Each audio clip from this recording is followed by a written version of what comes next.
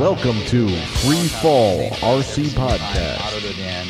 Everybody else had to walk up, every once in a while, move it or adjust it. He never even did that. He just turned around and it was there every time. Nice. Yeah, it was pretty cool. Awesome. Yeah, that was awesome stuff at OHP. All right. Okay, here we go. All right. Welcome to another episode of Free Fall RC Podcast. I'm Steve, and here with me is Kevin. Hey, guys. And back on the show, we have Gail from Align Helicopter. How are you guys doing today? Hey, Gail. Awesome. How's it going? It's going good for me. Nice, a little warm here. Got a lot of work and enjoying the 700XN.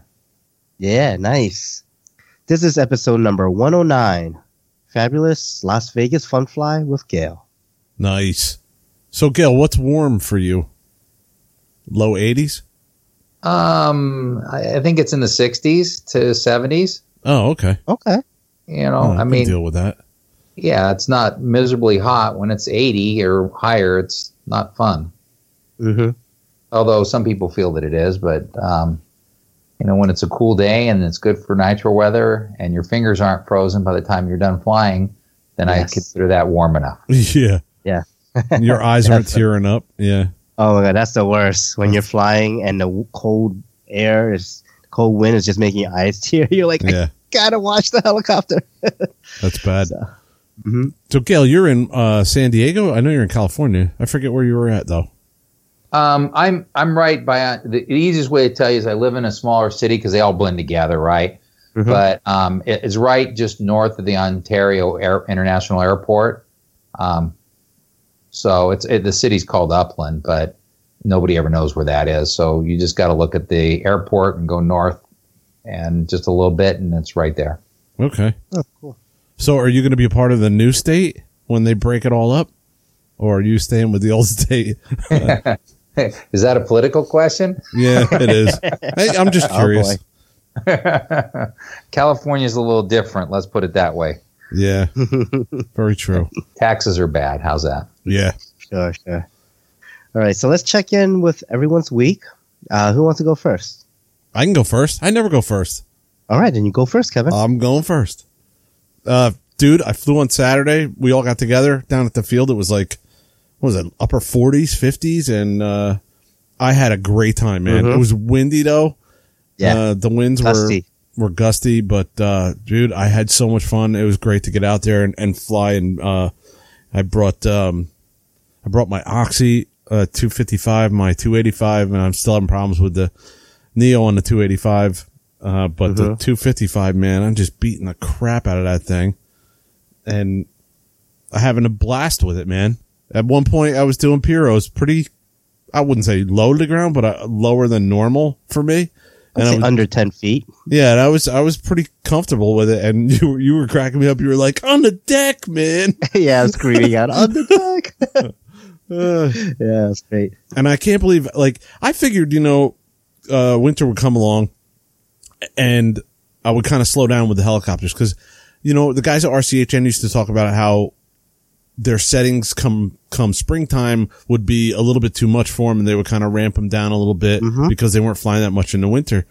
And I'm just I know I haven't been out as much as you because I've been sick and all that, but man, with the 690, I'm feeling so comfortable with that model because I'm flying it more. Maybe, I don't know. I'm just, I'm not feeling that kind of dip at all, which is awesome because I figured I'd have to, dial stuff down and kind of go back. I did have to do that last year. Yeah. But man, it's that 690. I'm just loving it, man. I'm just having such a good time with that helicopter too, man. Yeah, no, definitely. It's been awesome. You can tell from your flying with that thing.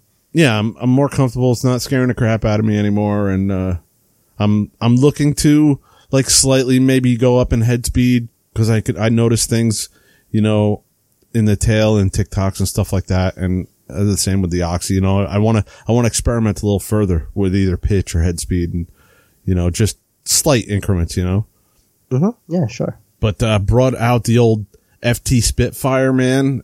And somebody, I don't know who, I think it was you, said, what the hell is that? What is that doing here? Yeah, why'd you bring that thing out? Yeah, I brought that. Well, that was hanging in the garage, and I don't know. I was just like, I'll take that with me. And so I brought that. I brought the Twisted Hobbies Cracked Beaver, which I crashed through the seating area at one point. Yeah, the pits. Yeah, the pit area while you guys were eating lunch. That was a nice rude awakening there. Yeah, because of the gusty wind. I can handle it with that plane, but man, it just took off and went like crazy to the left and then behind my head. Yep. So other than that, dude, I've been printing like mad with the 3D printer. I ran out of green filament. I got blue filament in. I'm printing the Stearman out, and printed all 10 pieces for that and just started gluing the blue fuselage together today before we're recording here. I think I'm done with the blue filament. I just had to print the landing gear, and I was watching the build video, and I know I kind of like got on these guys for their crappy build video and the way they had produced it, but I sat through it, and the landing gear, dude, you're gonna laugh. The landing gear has movable up and down, like pistons, but it uses springs that are actually 3D printed. Okay, yeah. Yeah.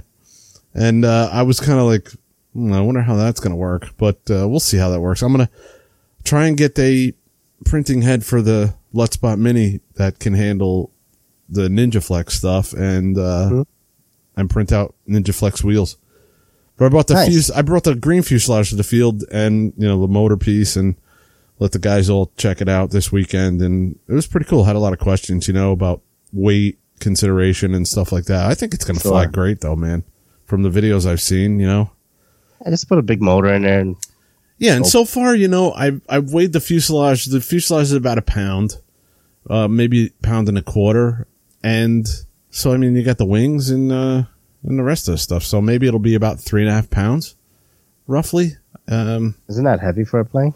I don't know, because I've been looking at, it's heavy for a 41 to 44 inch plane. This is a little bit larger than that.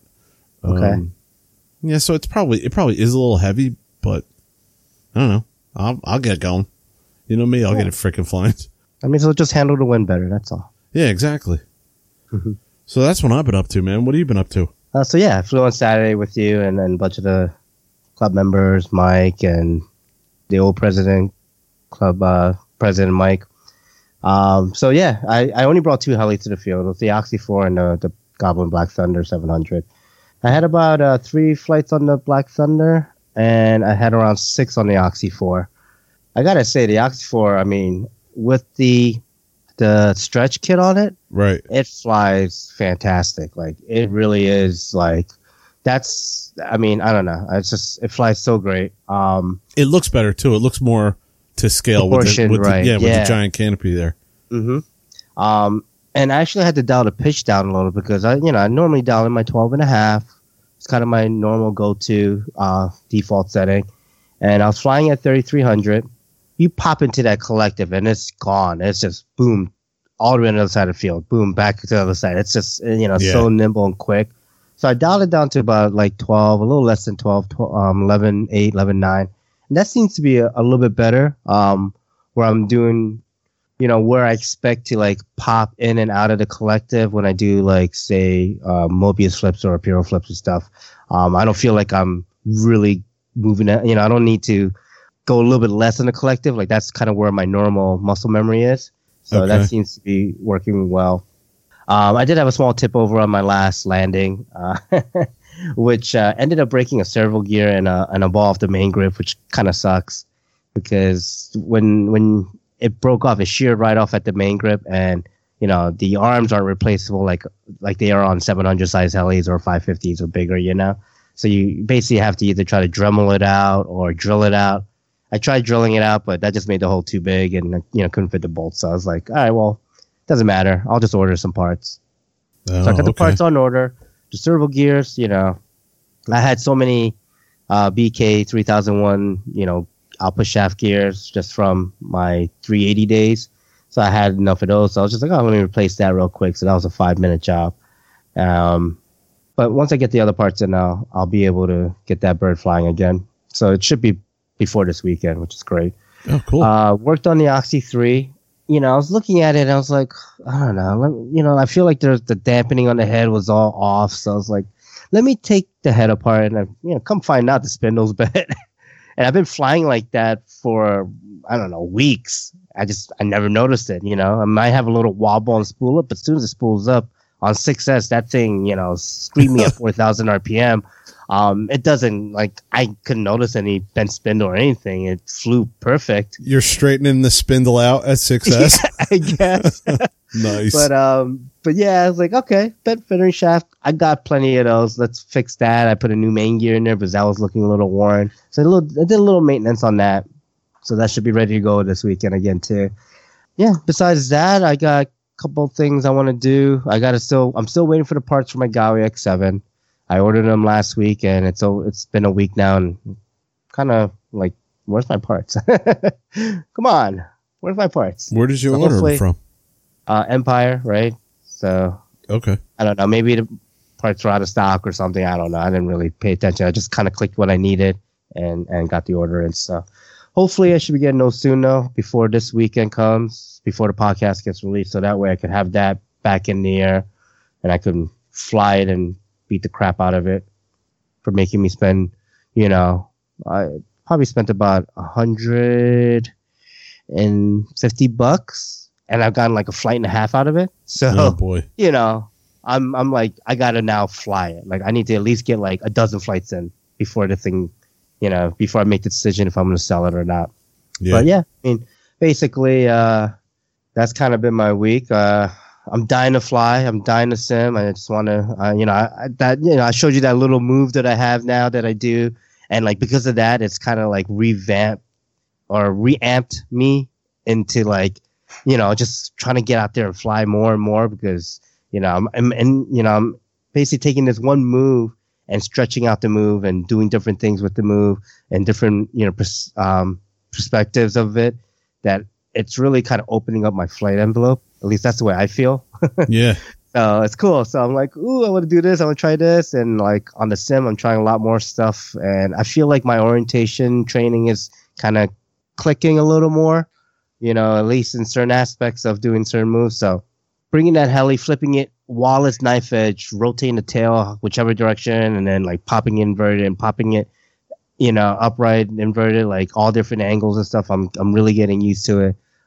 So I feel I'm progressing, right? And once you get that like little bit of progression feel in, it's just like, it just amps you up to just do more and more and more. So, I did almost with that progression and that being amped up, and I guess, overzealous a little bit, I did almost put in my Black Thunder 700 on the first flight. You know, kind of spun the tail. Instead of doing a 180, I did a 360 or a 5 or whatever, 570 or some amount of rotation. And I was coming out of it, and I'm like, am I tail in or nose in? Oh boy. Okay, yeah, yep. Last minute caught it and popped it up, and I was like, okay, I'm good. But yeah, I did have a about to hit rescue, oh shit moment, you know. But yeah, I did able to rescue myself, or what I call bail myself out, and not have you know, the Neo bail me out. So that was actually pretty good once I did like find out, you know, realize what orientation and pull the trigger and make the move and bail myself out. So that was cool. Yeah. So that's kind of been my week or weekend for the most part. What about you, Gail? Well, I did about the same. I flew the 150s because I haven't flown in a while, just because of work and the videos and the schedule. But I spent some time taking care of all the 150s. I have 3. Getting them fixed, correcting the items that need to be corrected, and spent some time flying this weekend in front of the house. So that was fun. Managed to avoid hitting the neighbor's car, so that's probably a plus. That's always a plus, yeah. Yeah, jeez. You can't hear the power line and you can't hit the car. Sure. And pools are bad. But Yeah. I spent a lot of time because the Vegas Fun Fly is approaching. So I spent some time Yes. working on videos because, you know, we have a coding thing we'll talk about and a prize that people can win even if they're not going. Working on those. We're in the middle of right now finishing the build video and all the editing because there's a lot that goes into it. People maybe they don't realize that the kits come over to me specifically so that I receive it way in advance. Mm-hmm. And when you say way in advance, it's before they ever hit the United States as far as being sold. That gives me a little bit of a head start to start filming, go through things, make some corrections to the manual if I miss something the first time around. Or quality control stuff, yeah. Yeah, and edit. I mean, this last 700XN video took me almost 2 weeks about a week and a half to edit. Wow. So I try to catch up on some of those things that I have to do because I have build videos, but I actually tinkered with upgrading the Beast Plus from 4.2 to 5.0 because I need to do it once before I film it, just in case something goes wrong, you know. Right. And of course, something went wrong, and if I was filming, it would have been real bad. But it's easy to upgrade. It's just I did something stupid and didn't take my own advice, and it was laughable. The thing started spinning. The head did with the blades on it, slowly, but it's one of those moments where you're going, "Where's the battery plug? Where's the power plug?" I could do it without plugging the battery in, you know, and using the ESC. I just was being lazy and said, this is going to be easy. It's on the kitchen counter next to some stuff. I'll just take care of it here. I don't want to go to the garage and work. Sure enough, starts pulling up, you know, and then you have that moment of, oh my God, where's the battery? Pull it. So I did it. So I make mistakes too. And really, other than that, just I actually did some honey-do things. So I took a little bit of a break because I spent a lot of time working and a lot of hours on the helicopter, and decided that my list of things and items that my wife puts down and that we agree that we're going to take care of around the house, I try to knock a few of those off. So I did that this weekend because it's going to get busy here in another week for me. Yeah, for sure. That's about the extent of it. Other than I did get a couple flights in on the 700XN. Love it. Nice. And can you tell us about that? Like, so how's it feel to fly? Like, I mean, you know, is it because the 700X is such a light 700 electric, right? So how's the XN compare as far as like, is it a very light 700 nitro? I mean, does it fly similar to the 700X? I think it flies lighter. So, you know, we talk about flying styles. I just putzed around with it because I don't want to break it. Sure. You know, and I still have some filming to do. So I just kind of putzed around. But it's I mean, the helicopter flies great. It's fairly responsive, and I think that's due to the decrease in the weight of the main blades. Because traditionally aligned blades are about 210, I think 220 grams. I'm not sure exactly. And nitro died off, so people stopped making blades specifically for nitro, or a lot of the companies did. Right. So when we came out with it, when I was sitting there with Alan in Taiwan, he goes, "We got to make nitro only blades," and we were discussing it because of 3 blade sets and weight ratios, and you know, how do we make them lighter and more responsive for cyclic. So I think the cyclic response is just enhanced, or it seems more responsive just because the blades are lighter. I didn't know that. That's cool. Yeah, because the blades change it. So that's something I learned from Alan. So I just really kind of flew it around and made sure it flew and did everything because the helicopter I have, the situation is that we have 2. We have the 1700XN with the YS96 on it with YS's pipe that they have. So that's on the one that I have in my possession. The other helicopter that I share with Ben is the other one's really set up for him. This one's going to be set up for him. It'll just be a completely stock helicopter, and it'll actually use the Beast Plus for testing. So he has the other model with the YS91 running a Hattori pipe. Okay. And so we're doing some testing on both the helicopters. There's a couple people besides Ben that are helping us out. And we're just doing, you know, trying to help YS out and give them an opinion on what they asked us to do. And so we're doing that. The advantage of the reason I have the 96 is because that's the motor that's their, you know, main motor that they're trying to sell. And you can have a debate whether the 91, the 96, the 105, everybody has their flavor. Sure. But their new model is the 96. And it does have a little more power than the 91. But when we travel with Ben, he'll bring his electric. And then this year, we're going to take the nitro as many places as we can because we're working with BP, and BP is going to help us with some fuel, at least getting it to the locations so that have the fuel, and they're good people, and Tommy does a great job to help us. So that will allow me to bring the 96, because if we had it the other way around, then I'd be bringing the 91. And it was just a decision of which motor is your newer motor and which one do you want to, people to Showcase. see. Yeah. Yeah, which Right. one you want people to see. So it just ended up that way. So when I say I just kind of putzed it around, the answer is yes, because I have to drive to Vegas, and everybody will be there, and we'll do a couple days of work and other things, not only for the line piece and the helicopter, but for the YS piece. And that way, everything's in a good shape when I go, and I don't have to walk into the shop and say, hey, and then they go, what did you do? So I flipped it upside down a couple times, flew it, put a couple tanks of gas, nitro through it, and flies. I think it flies neat. I mean, you can't hear the gears, and I don't even know why that'd be a problem. I think people think that they'd be turning and having this huge noise over a whining, nitro motor. Yeah.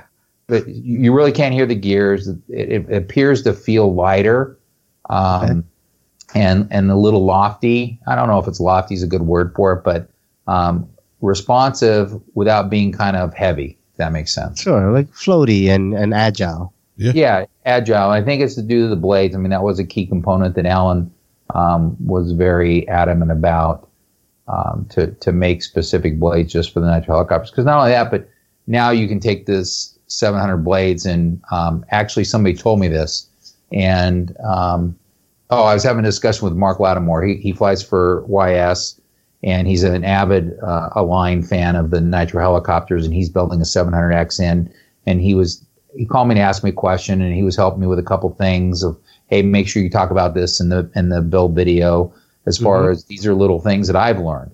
And he had some very good points, which is always receptive, to be able to talk to somebody like that and have them give you little tidbits of things that they've done, and then they're able to tell you, and you can hear you've actually, it's happened to you, or you see it, and that resolves this little minor issue. We're talking about just applying, R48 on maybe a couple of the bearings, or maybe do that. But he actually told me, I says, you need to try the new blades, because I know you don't run Align blades. And he said, well, yeah, I run 690s. And I said, because of the weight? And he goes, yes. And I said, run these, they're 180 grams. And he never read the specs. Right. I said, run them and then tell me what you think. So he was excited because he's running 690s, and he's a nitro guy. And he's going to be at the Las Vegas Fun Fly, the Fabulous Las Vegas Fun Fly. He's going to do the OS or YS tuning and OS tuning clinic. So he's going to take care of the YS with JC Zankel. And if you got I'm telling you, if you got a nitro and it's a YS or an OS, but if you come out, he's really excited about it because he wants to be able to actually physically turn some of these needles and say, hey, here's where you should be at. And have them, have the helicopter test it a couple times and be able to hear and see the exact differences of where you should be, because it is an art, to some form. So that's the story about the blades. I would encourage everybody to try them. And if maybe you know somebody that has a nitro and you have a different brand and you want to try them, then maybe try somebody's by borrowing them and see if it helps your helicopter perform, even if it's a different brand. Yeah, no, for sure. That hands-on is awesome.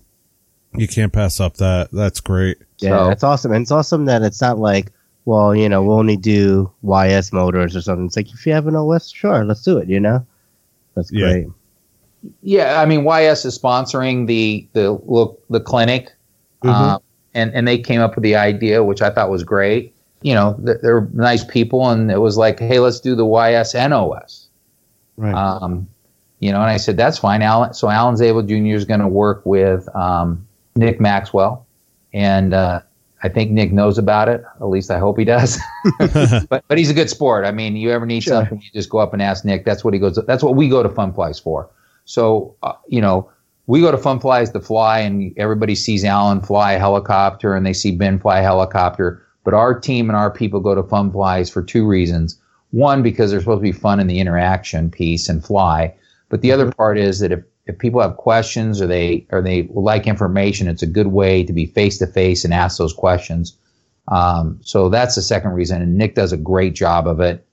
yeah, I've seen him in action. He's helped people right in front of me. I mean, just a super person. And we're the same way. So if somebody needs something, we're there for that purpose. The Funfly just has the clinic, which I think the guys will do a very good job and what it's on the schedule and how they're going to do things. If you're someone that needs help, it's free. It's just part of your pilot pass. And if you have your helicopter, great. And if you don't, and you want to walk over and watch and pick up a couple little tips, then you're free to do so. So that's what we're going to do on Saturday. All right. Fantastic. Cool. So, yeah, why don't we go right into the main topic here and talk about the Funfly? All right. So tell us some stuff about the event. So the event is officially scheduled for the 23rd, 25th through the 25th. So that's Friday, Saturday, Sunday. As everybody knows, Sunday is usually a travel day, so the field's very light.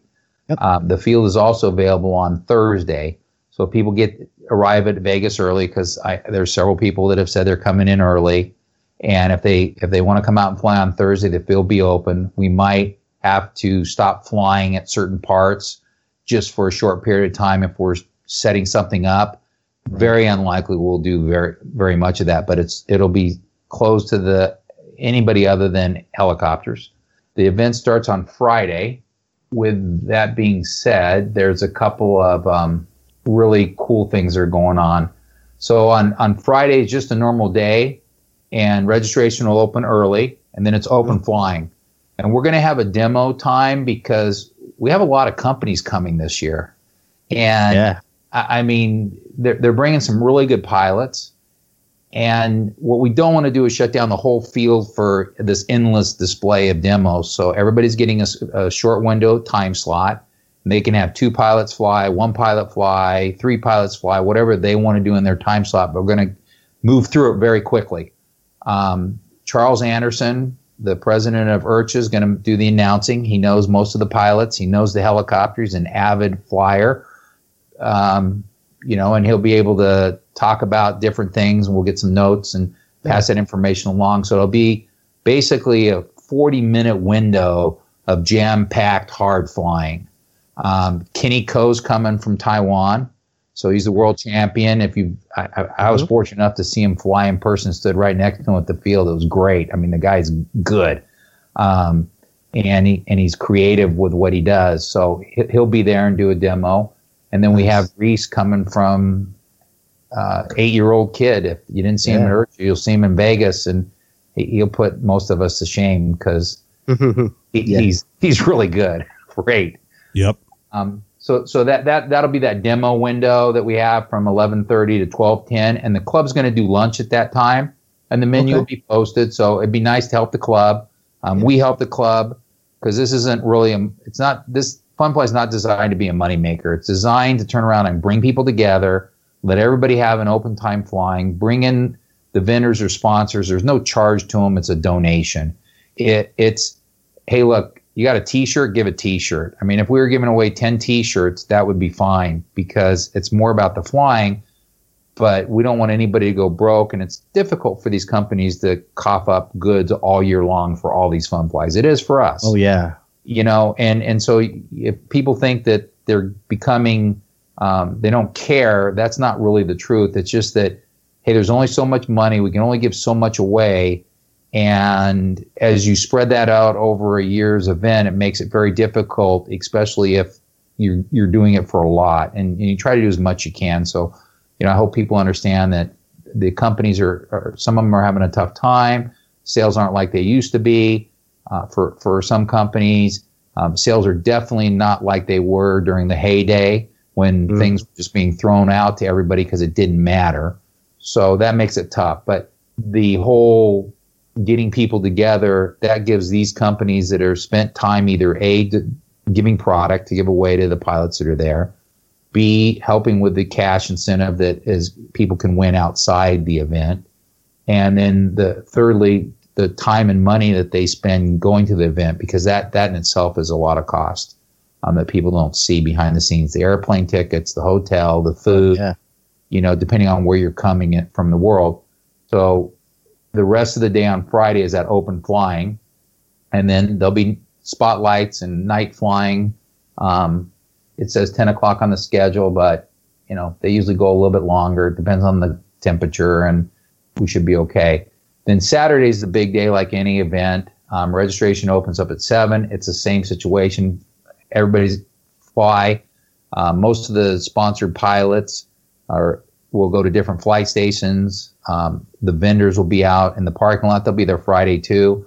Parking lot's not that large, so it's very easy to go and talk to anybody you want to talk to, and the group will all be there. Then we'll have the shutdown for about 11:30 to 12:10, and that is for the demos again, and then the club will serve lunch during that time. Then we have the clinic at 2 o'clock. That's the time that is scheduled. And then the raffle starts at 3 o'clock. And we have it from 3 to 4. Right after the raffle is when kind of the fun starts, because at 5 o'clock we'll have the barbecue dinner for everybody. Nice. So right now we have marinated chicken we're going to do this year. It's easier. Danny, the barbecue king Juarez, who's on the team of the line, is going to be is the guest chef. He's actually really good at barbecuing. So I hoodwinked him on this one. I just put it up that he was going to do this, and then I put it in a video, and I said, "Find your name in the video," and he realized he's now the barbecue king. But we'll have chicken and different cuts of chicken for everybody, and there should be plenty of food. And the vegetable / whatever we have will be based on what's available. Sure, and cooking constraints, because this year I died last year cooking tri-tip just because of space. So we rented 2 big 6-foot barbecues, so that would be fine. And then Saturday night flying. So if people can eat, and then they can still go out on the town if they want to go out on the town, or they can stay and fly. And then Sunday is just a casual day. You'll see most of us carrying everything down and doing things, but anybody that wants to come out on Sunday, they have full access to the field, and it's an helicopter only, no airplanes, and they can fly all day on Sunday. Awesome. I've been to that field, Gail, like on vacation. I looked up a fun fly one time, and they were having some kind of event there. Man, they had it was mostly airplanes, but that was where I saw Ben fly for the first time. There was 700 at that field in a little demo they had going on, and it was amazing to see him fly like that. But never seen anybody fly large scale or the 700 size like that, and I was blown away. I'll tell you, the guys that are coming, as far as pilots, there's going to be there's some good people coming. I mean, yeah, you have a gentleman coming from Taiwan, or not Taiwan. You got Kenny Ko coming from Taiwan, but you have Con, and I'm going to spell his last name, Poonnoi. He's coming from, I think he's Thai, and he flies for XL Power. Yep. They're coming from China, and he can fly. Oh, yeah. Some video. So, I mean, he flies really well, and Bert will be there, and he's trying to twist Kyle Casey's arm, and Nick Maxwell. And you just go down the list. That's cool because, you're on the West Coast, we're on the East Coast, and we go to the East Coast Fun Flies a lot, and maybe the Midwest would Flight Fest. But being on the West Coast, it gives the opportunities for the guys from Japan and all that to come over and, and show off what they got, man. Yeah, Southeast Asia and all those. Yeah, it is a shorter flight that way, I guess. Oh, yeah, absolutely. Well, we got both sides coming because Luca, who's Lynx, Oxy Helicopter, he'll be there. Oh, wow. Raz coming from, I think he's from Denmark. So he'll be coming and bringing his Oxy. And then he has Justin Taylor coming from Canada. And I believe one other gentleman's coming from Germany, but I'm not sure exactly. I know that he's already registered, and I believe he's part of Oxy. I just don't know yet. But I know that he competed in a couple of contests. I mean, like Global 3D, I believe, or a couple of those contests in Europe. So I'm sure he's a very good pilot. And he's either tied to Oxy or not tied to Oxy. I just don't know. So you got guys coming from all over the place. I've been to that field when there was a football game going on also, and even with all of that going on, there still is a lot of parking. They line the cars up, heading up to that. I know you said the parking lot itself isn't that large, but I mean, they park as you're going up towards that field, really makes it easy. It's close parking, and it makes it easy to just park, hang out. And I like that field. I like the way it's set up. No, it's a great field, and I should probably clarify the parking lot's too small because people go, oh, we can't park. That you can look online and you can see easily the directions to get to the field, and there's a graphic picture. And when you pull in, there's plenty of parking down below the lower parking lot. Right. But the upper parking lot is where the vendors end up, the booths end up, and a few cars and a couple trailers, just because we have to have security there. You're talking to one of the security guys each night because I have to do it, or the person above me, and there's no way my boss is going to sit out there. We laughed about it. But so when you put everything in that parking lot, you're talking about, I don't know, maybe 15 different companies coming and putting up and showing off their products and having people to talk to. And you put 10 by 10 tents, that covers a lot of the parking lot. Yeah. But as soon as you go down the hill, there's plenty of places to park. Some people may have to walk a little further than others.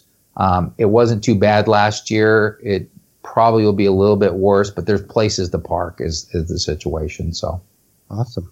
So is this the first year, or how long has this event been going on? The Fabulous Las Vegas Fun Fly is a relaunch of the original Fun Fly. And I don't know how long. Align used to do the Fun Fly there, and they had different contests. In fact, I think Ben ended up, and I could be wrong on this, but I think Ben ended up flying for Align because he won a contest there. Oh, yeah. Okay. Nice. But it happened for many, many years. And I went to one, I don't know, several years ago. I mean, it was right when the market was kind of starting to die off a little bit. And so they had their peak of people, but it was really labeled as an Align Fun Fly. Mm-hmm. And so maybe 10 years, and a gentleman ran it. He did a great job. And we entered into the picture because Align wanted to do a Fun Fly. And it was really, hey, we'd like to do something, and we'd like you to see if you can do it in Vegas. And I said, that's fine, we can do that. However, we need to make it, and I've told the story a couple times, we need to make it, universal, to where it's not about Align, it's about the hobby itself, because I think it will promote the hobby better. And if it's open to everybody, and somebody's got to fit the bill, so you're going to fit the bill. And then we'll deal with it, how things work out. So it's really the years, I'm not sure, and I'm sure there's people out there that know, and they went to many of them.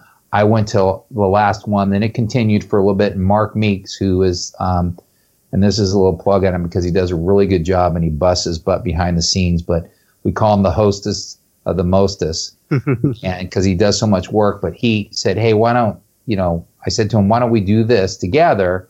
And so last year we put it all together, and there's more people involved. You got Barry from the Las Vegas Soaring Club. You have Ben, who lives there, Alan, and then you have all these sponsors that come out and help and do different things. We had guys flying on our team, and all they did was work. They didn't even want to go out and fly last year because they just wanted to be part of something where all these different companies were. So this is the relaunch. Officially, it'll be the second year of it. Okay. And it's blown up this year. I mean, yeah, it was never intended to be like this. It was just intended to be a smaller group of people with some of the vendors. Now we've got people coming from all over the world. We're over 100 pilots right now registered. Wow, that's awesome. Still have, I don't know how many days. The counter online says, 30 days. We get 2 or 3 registrations a day, sometimes more. That we'll probably have about 150 people, I would guess, pilots. Sure. And then, with the other people that come and watch, there'll probably be several hundred people, a couple hundred people there. And what's interesting is it's the same time. My understanding is there's another helicopter event in Las Vegas at that time, and it's a full-size helicopters. Oh, Wow. That's show. And I don't know that much about it. I haven't looked it up. Somebody called me and said, oh, yeah, we're going here, and then we're going to come over to the Fun Fly.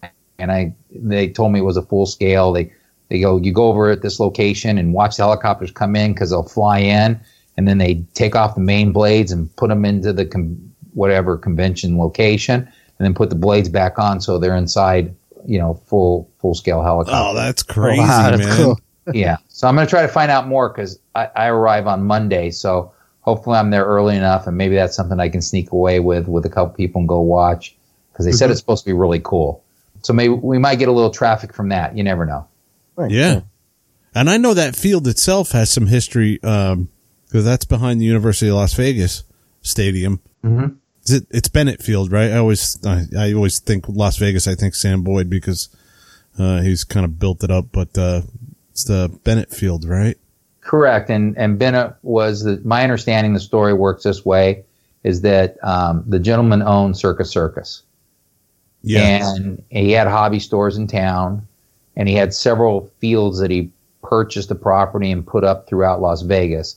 I believe Bennett is the last one, and it was gifted or given to the county, and that's part of the arrangement. It's a flying field. And then he also, his house still is down the strip. I mean, it's just a slab, but I've been there and flown a helicopter there because he used to land his plane there, and the strip was much further away from his house where it was. So that's this short story of the Bennett Field. Yeah, I think there were 4 fields at one time that they sponsored, and I know that they had some international RC airplane, like World Series of airplane racing going on there at one point in time, and the casino sponsored that and everything. It's pretty interesting. Yeah, it's a very. I mean, I'm getting pieces of the story, but if you find someone older like Alan's dad, I'm sure Alan's dad knows. Yeah. Knows the whole history of it, and Alan probably has a good knowledge of it too. It's just a neat thing that the gentleman was into the hobby industry, had hobby stores, and was able to at least provide a couple places for people to fly, and one still exists. There might be 2, but I know that Bennett Field is there still. And if I'm not mistaken, that field is on Real Flight too. It's one of the fields you could pick. Oh, yeah? Yeah. Oh, is it? It looks very familiar, very, very similar, if not, that field. Yeah, it's a small field. It's not, it's not a big field. We'll have 4 pilot stations. We might try to sneak in 5, but that makes it kind of cramped. So we'll probably stick with the 4 this year, like we did last year. Yeah. But it's not, and the event will never be a big event. I mean, it may be a big event as far as people that participate, but it's all about the advertising with the videos that we do with the different companies. And as they participate with us, we get better at that. And that gives them something in return for what they're doing for the people. And we're doing the work just to do it because that helps everybody and helps the hobby. And so it's, maybe next year it'll be a situation where, we have to limit the number and say, okay, this is how many people are going to register early.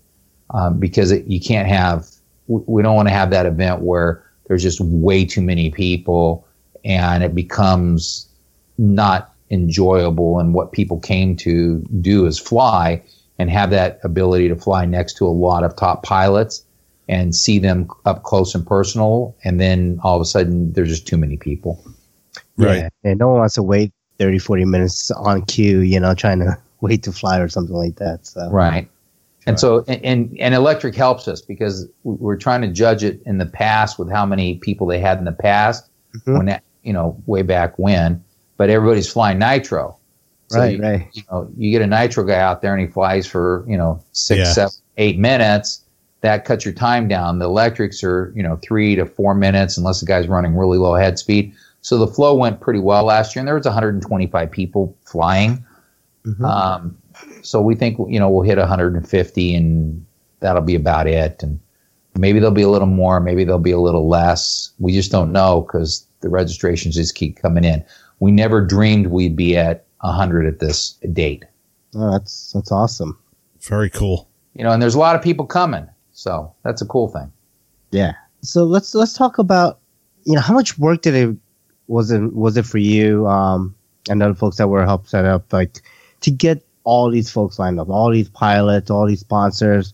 Like, I mean, the giveaway is insane, the amount of money, that you guys were able to gather up. Last time I checked, it was like 9,000. Then I checked again, it was 10,000. Now I'm looking at it again, and it's 11,000. It's like, wow, holy crap. That's a lot of even if you talk about like we're giving out this many new kits. Like, I mean, $11,000 is a lot of, merchandise to be giving away and raffling away and stuff. And this is insane. Like, just to organize all that must have been, just tons of work, huh? I don't think it hasn't been a lot of work per se, because there's a lot of good people out there. I mean, you got part of that prize money is the trip to Taiwan. Okay, yeah. So somebody can win a free trip, and they'll go with us to Taiwan at the end of the year to the Fun Fly. They'll, be able to be there with everybody, watch the contest, do everything that the team pilots do virtually, because they'll be with our group. Mm-hmm. And they'll be able to meet the people that come from all over the country and see the different thing. And that in itself is just an amazing event. I mean, there's nothing like it. IRCHA's not even like it. It's just completely different. And it's completely different than if you're sitting in the stands as one of the visitors from the local community that comes to watch it, versus being down with the pilots and how a line treats you and what they do. Yeah, like VIP pass, right? Yeah. I mean, it's a first class event. Mm-hmm. So that's partly in there. But to answer your question about getting people involved, I'm just a firm believer that everybody should try to work together. And I know that people are competitors, but you can be friends with your competitor and you can do things and you can try to outsmart them, or you can try to outdo things. But if you try to work with people together and go to events and be friendly with those people and come together as a whole, the group itself tends to grow, and you tend to get people involved with the hobby. The hobby industry, if you look at it, if you're a plane guy, it doesn't matter whether you're planes or whether you're helicopters. I mean, planes were first. You go buy a plane at the local hobby store. You don't know what you're doing. You try to put it together. It used to be sticks when I was a kid, right? Yep. So you put your sticks together. You got to coat it with paper. Now they got monocoat, whatever. You try to figure out what CG is. You got to go through all that learning curve. And sometimes people are too nervous to go down to meet a club guy, right? Or maybe the club people are a little bit off and they don't treat you kind of nice, or maybe you rub people the wrong way, or you get a great experience. But people are intimidated to go out and ask for that help because either lack of knowledge or they don't, just the way the nature of people are. So my kind of thing was, hey, if I watch all these people not fight, but say things about other companies that as they were sponsored, or maybe they thought this person wasn't a good person or this person was that, and you hear all those things. And I just felt when I got into this and it happened to fall in my lap was, hey, isn't it better to turn around and figure out how to work with everybody? I've never met any of these people other than a couple people, and believe me, my experience was no different than, wow, really, you guys act like this? So how do you change that? And we had a team meeting and said, this is what we're going to do. And that immediately changed, and hopefully it changed and we're receptive to anybody's opinion or feedback.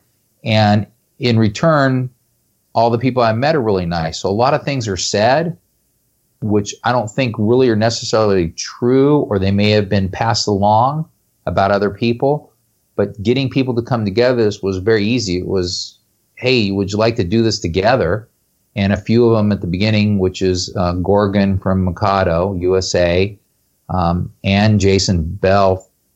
I said it, probably thought I was a nut when we talked about it in Texas, but we were able to, get things going and got a few more people involved. And this year people just came out of the work because the event is solely about this. You don't have to give a whole lot of stuff. It's not about the money. It's about your participation. A T-shirt will work. If you want to give more because you can afford it, great. But to be involved and be treated like every other sponsor, because there's no fee for sponsorship, is give a T-shirt. And that's pretty easy for companies. Now it's a choice whether you want to be involved. So most of the people are involved. There's some people that aren't. I'm saddened by the fact that they didn't want to get involved, even though I spoke to them and they seemed like they might be positive about it. But some people feel that it's not for them. I just think this is a mini, if you want to call it an IRCHA, a mini way for people to talk to people with all the videos that go out and the experience that we're trying to create at the field. It's a unique experience because of the mix of companies and people that are coming. Yeah. I didn't really answer the question, but it's I don't know why. It just seemed to have worked this way, and people, I mean, even Horizon Hobby, I spoke to them at the AMA show, and they were like, yeah, no problem, we'll be glad to help. I was like, okay, great. We want to help because it's really about promoting the hobby. Right. I think it's the way you approach it, right? If you approach it with the tone of like, I want to promote the hobby, I want all of us to do well. Not just my brand, not your brand, all our brands, right? Like just the hobby itself. The people, the pilots, the brands, the technology, everything just that has to do with the hobby. You approach it in that manner, you'll get that good response. You won't have to, be hunting these brands or folks or pilots down to try to get them to come. They just kind of swarm towards the goodness of it, right? So, I think you kind of did answer the question. Yeah, and it's kind of unique too because for me this whole experience has been very humbling. I mean, I did. There's some people I knew of, and there's other people that their influence or what they contributed, like Bert. I downloaded his videos to fly. Him and Bobby, what kept me flying, because I made a decision. I'm either going to learn how to do some of these maneuvers, or I'm freaking done. And then one of the videos, his flight videos, and I told Bobby, thanks, you're in the hobby, when I met him, and he was really nice to me, and I told Bert that, and he probably thinks I'm a nut, but that's okay. But I got a kick out of it because I'll never forget the video, because I flew with a bunch of sponsored pilots, and they can do all the maneuvers, right? And they can fly much better than I can, most of the guys at the field. And my claim to fame was, I watched this video, and he goes, this is not where you should be doing pirouette flips. And I'm watching all the guys at the field. That's the first thing they learned, right? And I go, okay. He says, I'm doing the video because there's no pirouette flips. Don't do the pirouette flips. What can't these guys do? And I figured out they couldn't do funnels. So they couldn't do all 8 funnels. So I spent literally a month and a half on the simulator till I mastered all the 8 funnels that I could go around 5 times. That's all I want to do. Be able to go around 5 times. I figured at the field I could go around 3, and I could, say, hey, well, let's do this. Well, I can't do that. Well, let's do this. We can't do this.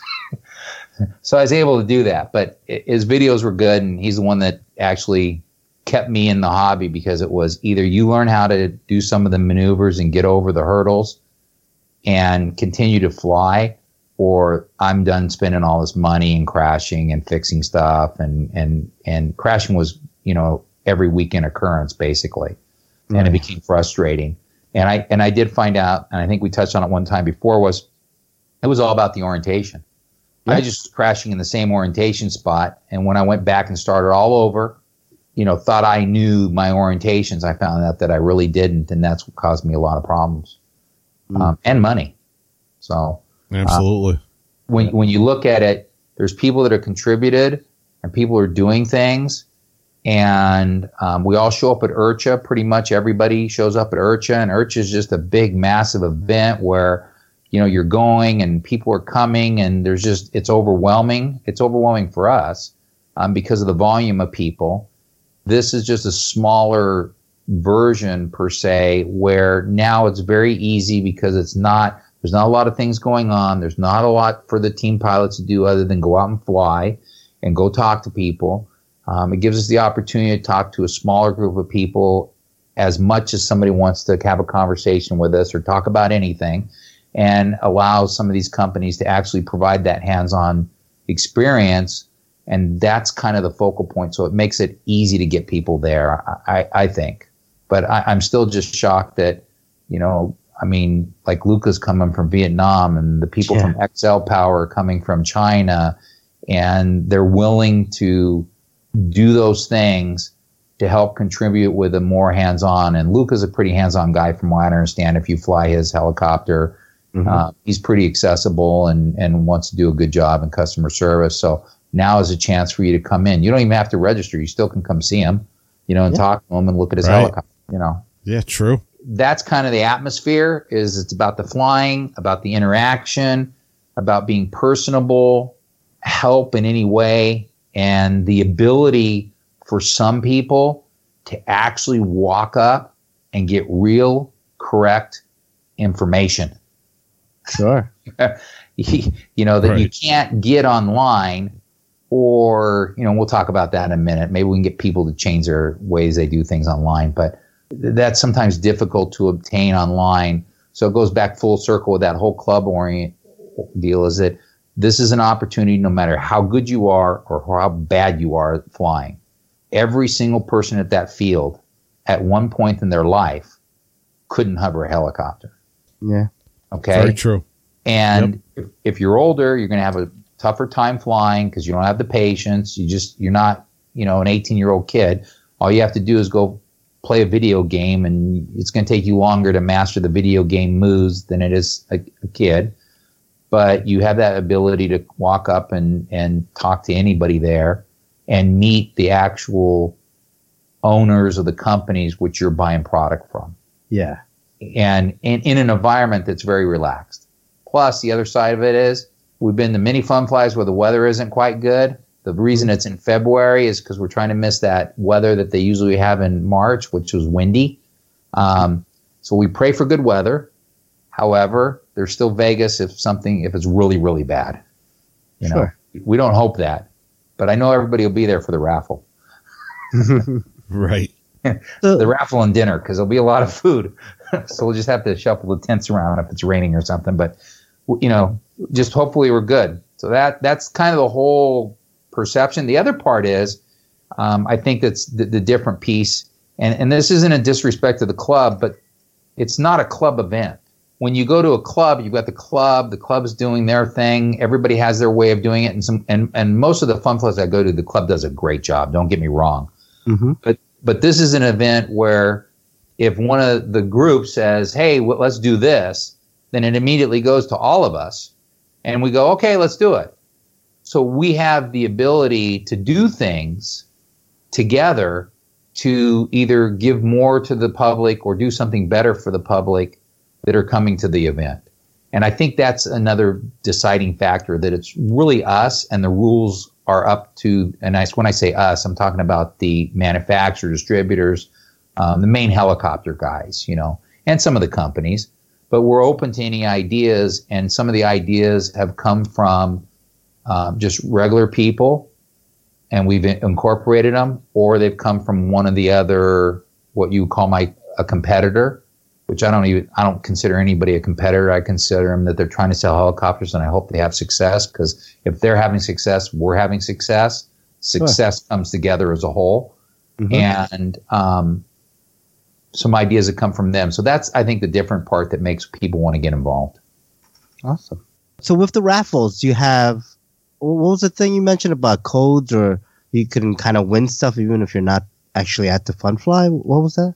So somebody came up with an idea, and one of the people in the group, the manufacturers or distributors, mm-hmm. and it was, okay, great. So we're having a fun fly. How do we help? What do we do for everybody outside, people that can't come?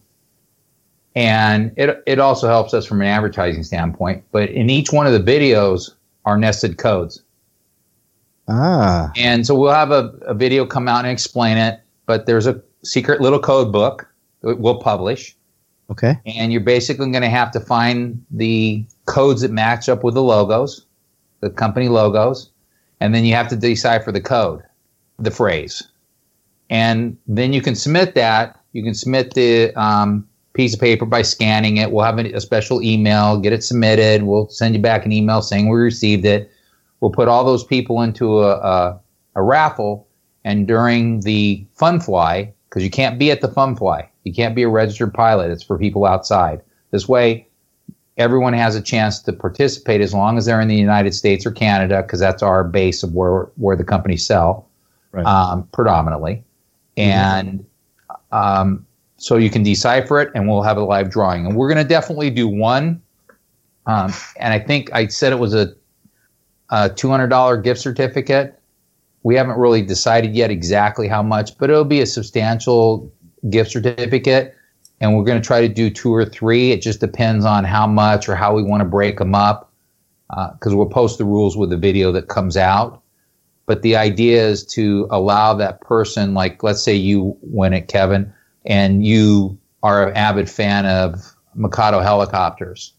you might want to use your gift certificate at Mikado USA. So therefore it can happen. Or maybe, you want to buy from A Main. Well, then we'll just get you the gift certificate for A Main. So it allows you to take your gift certificate, and you got to pick which company, and then the gift certificate will be available from that company so you can purchase from them, because it's kind of, we don't know what, when you can go up and pick a raffle prize, it doesn't make sense to walk up and pick this helicopter if you can't stand it, or you don't like this blades, so you pick something else if you're picking. And this is just a way to try to say thank you to everybody out there that can't make it for financial reasons, or maybe they just business or whatever reason they couldn't make it. It gives everybody a chance to get a little piece of the Las Vegas Fun Fly. And they'll get a little present, sticker like they came, and a couple other things that we're doing. I'm not sure what's going to be in the pilot bag, but they'll end up with some of the items in the pilot bag and maybe a couple of little surprises. That's awesome. Yeah, that's amazing. I'll take that exact scenario you just played out. I am a fan of Logo, and I will go right to the Mikado website. Yeah, and I didn't know that. I was pulling a name out because it really doesn't matter. I mean, you can be a fan of Saab helicopters. Yeah. Pick your helicopter and fly. I'm not going to convince you something's better. All too often, people try to do that, and even the team pilot guys, the pro guys don't. But some of these reps, some of the people call them reps, but our guys are just all teams. That was the first thing, was don't tell somebody what helicopter is better. I mean, the person's either going to like A or B, and they're going to have their own reason. You're not going to convince them. You're not going to change them. They may change over time, but fly what you want to fly. It's a helicopter. They're not that much different. I think in this hobby, that's what happens. Guys try different helicopters. So like you were saying earlier, you don't want to call them a competitor, but if they're doing well, you're doing well, the hobby's doing well, guys are going to be like, hey, maybe I'll try that. Next time around, I'm looking for this model. I'll try an Align or, whatever. Yeah. No, that's how it was too. I started with the certain brand, and I kind of wanted to explore out, not because I heard they're better or anything, just to try something different, Unless you live in Florida, then you have to fly SAB. From what I hear. Goblet country. Oh, no, you don't have to do that. I'm only kidding. No. Hey, Bert said that he would fly one of the helicopters, one of the line ones, right? Mm-hmm. But I forget what he said. I think he said a pull or something. I guess it's a term for flying a helicopter, right? And I'm looking, take a pull, yeah. Yeah, pull. I had no idea what he was talking about. All right. He's like, yeah, and I'm looking, going, what the hell are you talking about?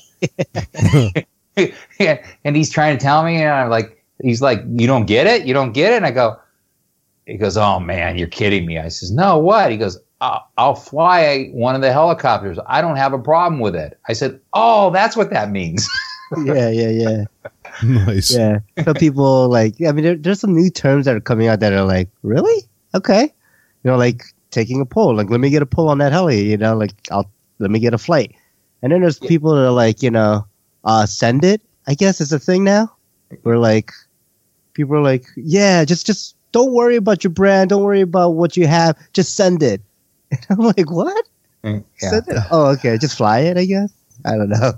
But, yeah. So it's funny because I didn't know, and everybody's looking at me, and I thought, uh-oh. So we're obviously having a moment where I have just disclosed I'm older than everybody in this group.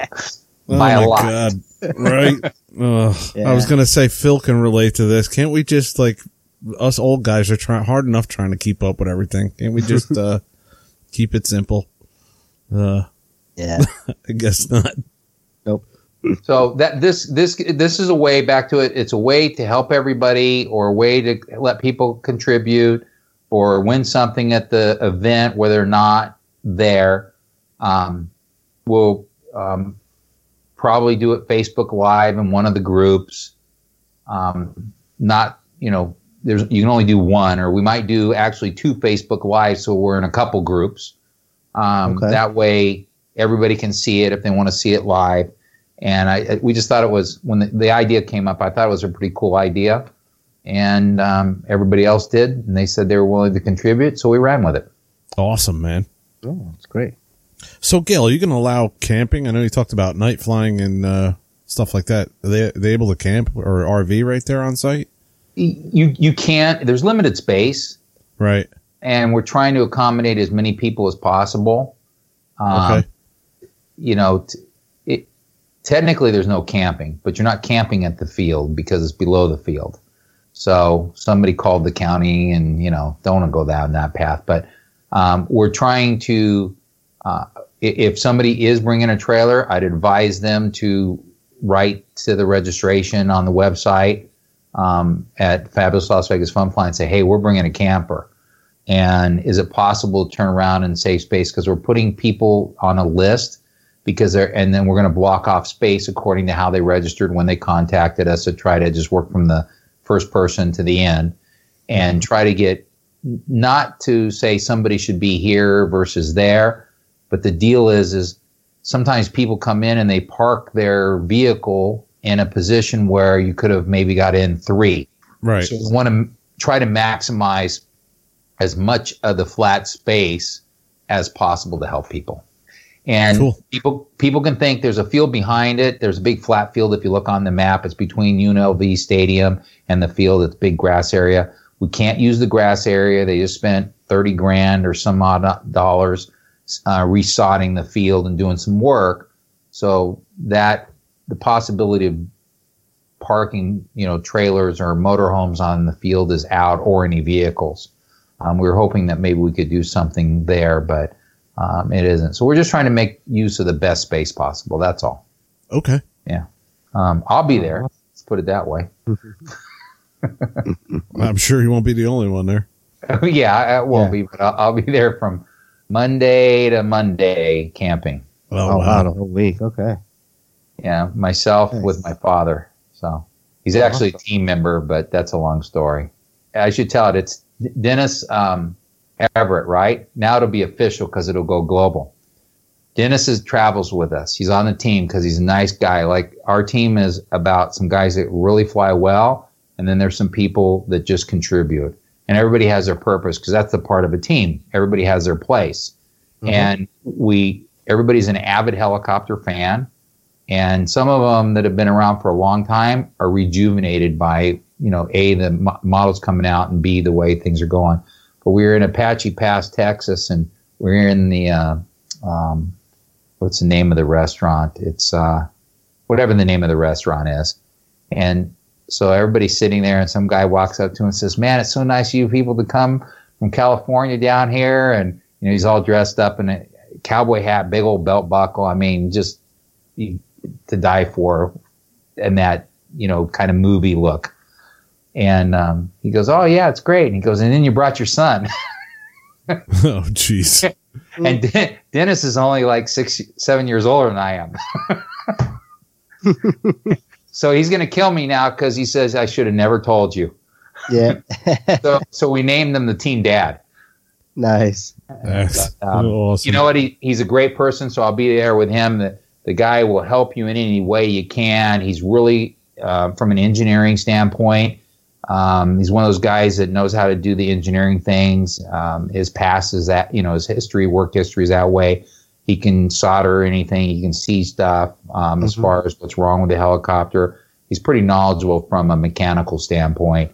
And the other part is he's just a lot of fun to be around. So it's a great person, and we've become kind of traveling buddies. We, you know, went to Texas last year, Arizona, Northern California, went all the way to IRCHA together with other people. So he's just a lot of fun, and his heart's in the right place. He's a heli avid guy, and ask him about his dad. If anybody runs into him, say, hey, what about your dad? Because his dad's in the AMA museum, and his father like traveled around the world doing articles, I think in the 50s and 60s. So you can imagine, wow, you know, writing articles, and he's got a book, and I think he still has the plane that his dad set like the longest flight record with, and there's some history in it. And he's told me the story a couple of times. I don't want to screw up the story, but if anybody meets Dennis, ask him about his dad, because it's really, for me, I thought it was fascinating to hear just, you know, what this guy did in the time when flying to another country wasn't like it is today. I mean, people don't realize that. You know, when I was a kid, I flew to Wichita, Kansas. That was a huge deal. You know, people didn't fly. Yeah. Right. Back in the 60s, they didn't fly. So for him to go to another country and to write an article for, remote controlled stuff is just amazing that he was able to do all those things. He's a great guy. That's awesome. Yeah, it's great to meet like folks that just contribute so much, and not just in the flying, but just overall, contributing in the hobby like that. It's wonderful. Yeah, and it's neat. I mean, there's a lot of people out there that have contributed in different ways, but that's why I think our team as a whole has a good group of people, because we have several different dynamics, and we all get along.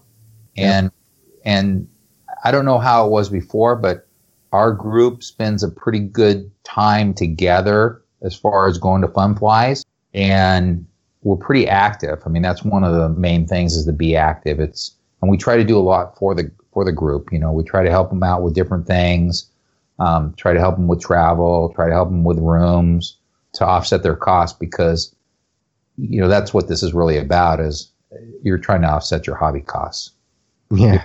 A hobbyist. So that's kind of the questions we had. Is there anything else you want to mention about the Fun Fly? You want to let our listeners know, the folks that are going to be attending and the folks that aren't going to be attending, kind of like some kind of wrap up of any of the stuff you want to let them know? I just think that if you get the opportunity to come, start registering now. I mean, that's a good thing. Look for the videos that'll come out afterwards if you didn't make it. And certainly if you want to participate in Treasure Hunt. Yeah. I guess we can call it, then the video will come out for that. The other part is reach out sometime. I would just tell you that most of these companies, and when I say most, that's probably a bad statement. There isn't anybody that isn't participating that isn't a great person that I've come in contact with. And most of them are in the position because they were hobbyists at one time, and now they're a business person.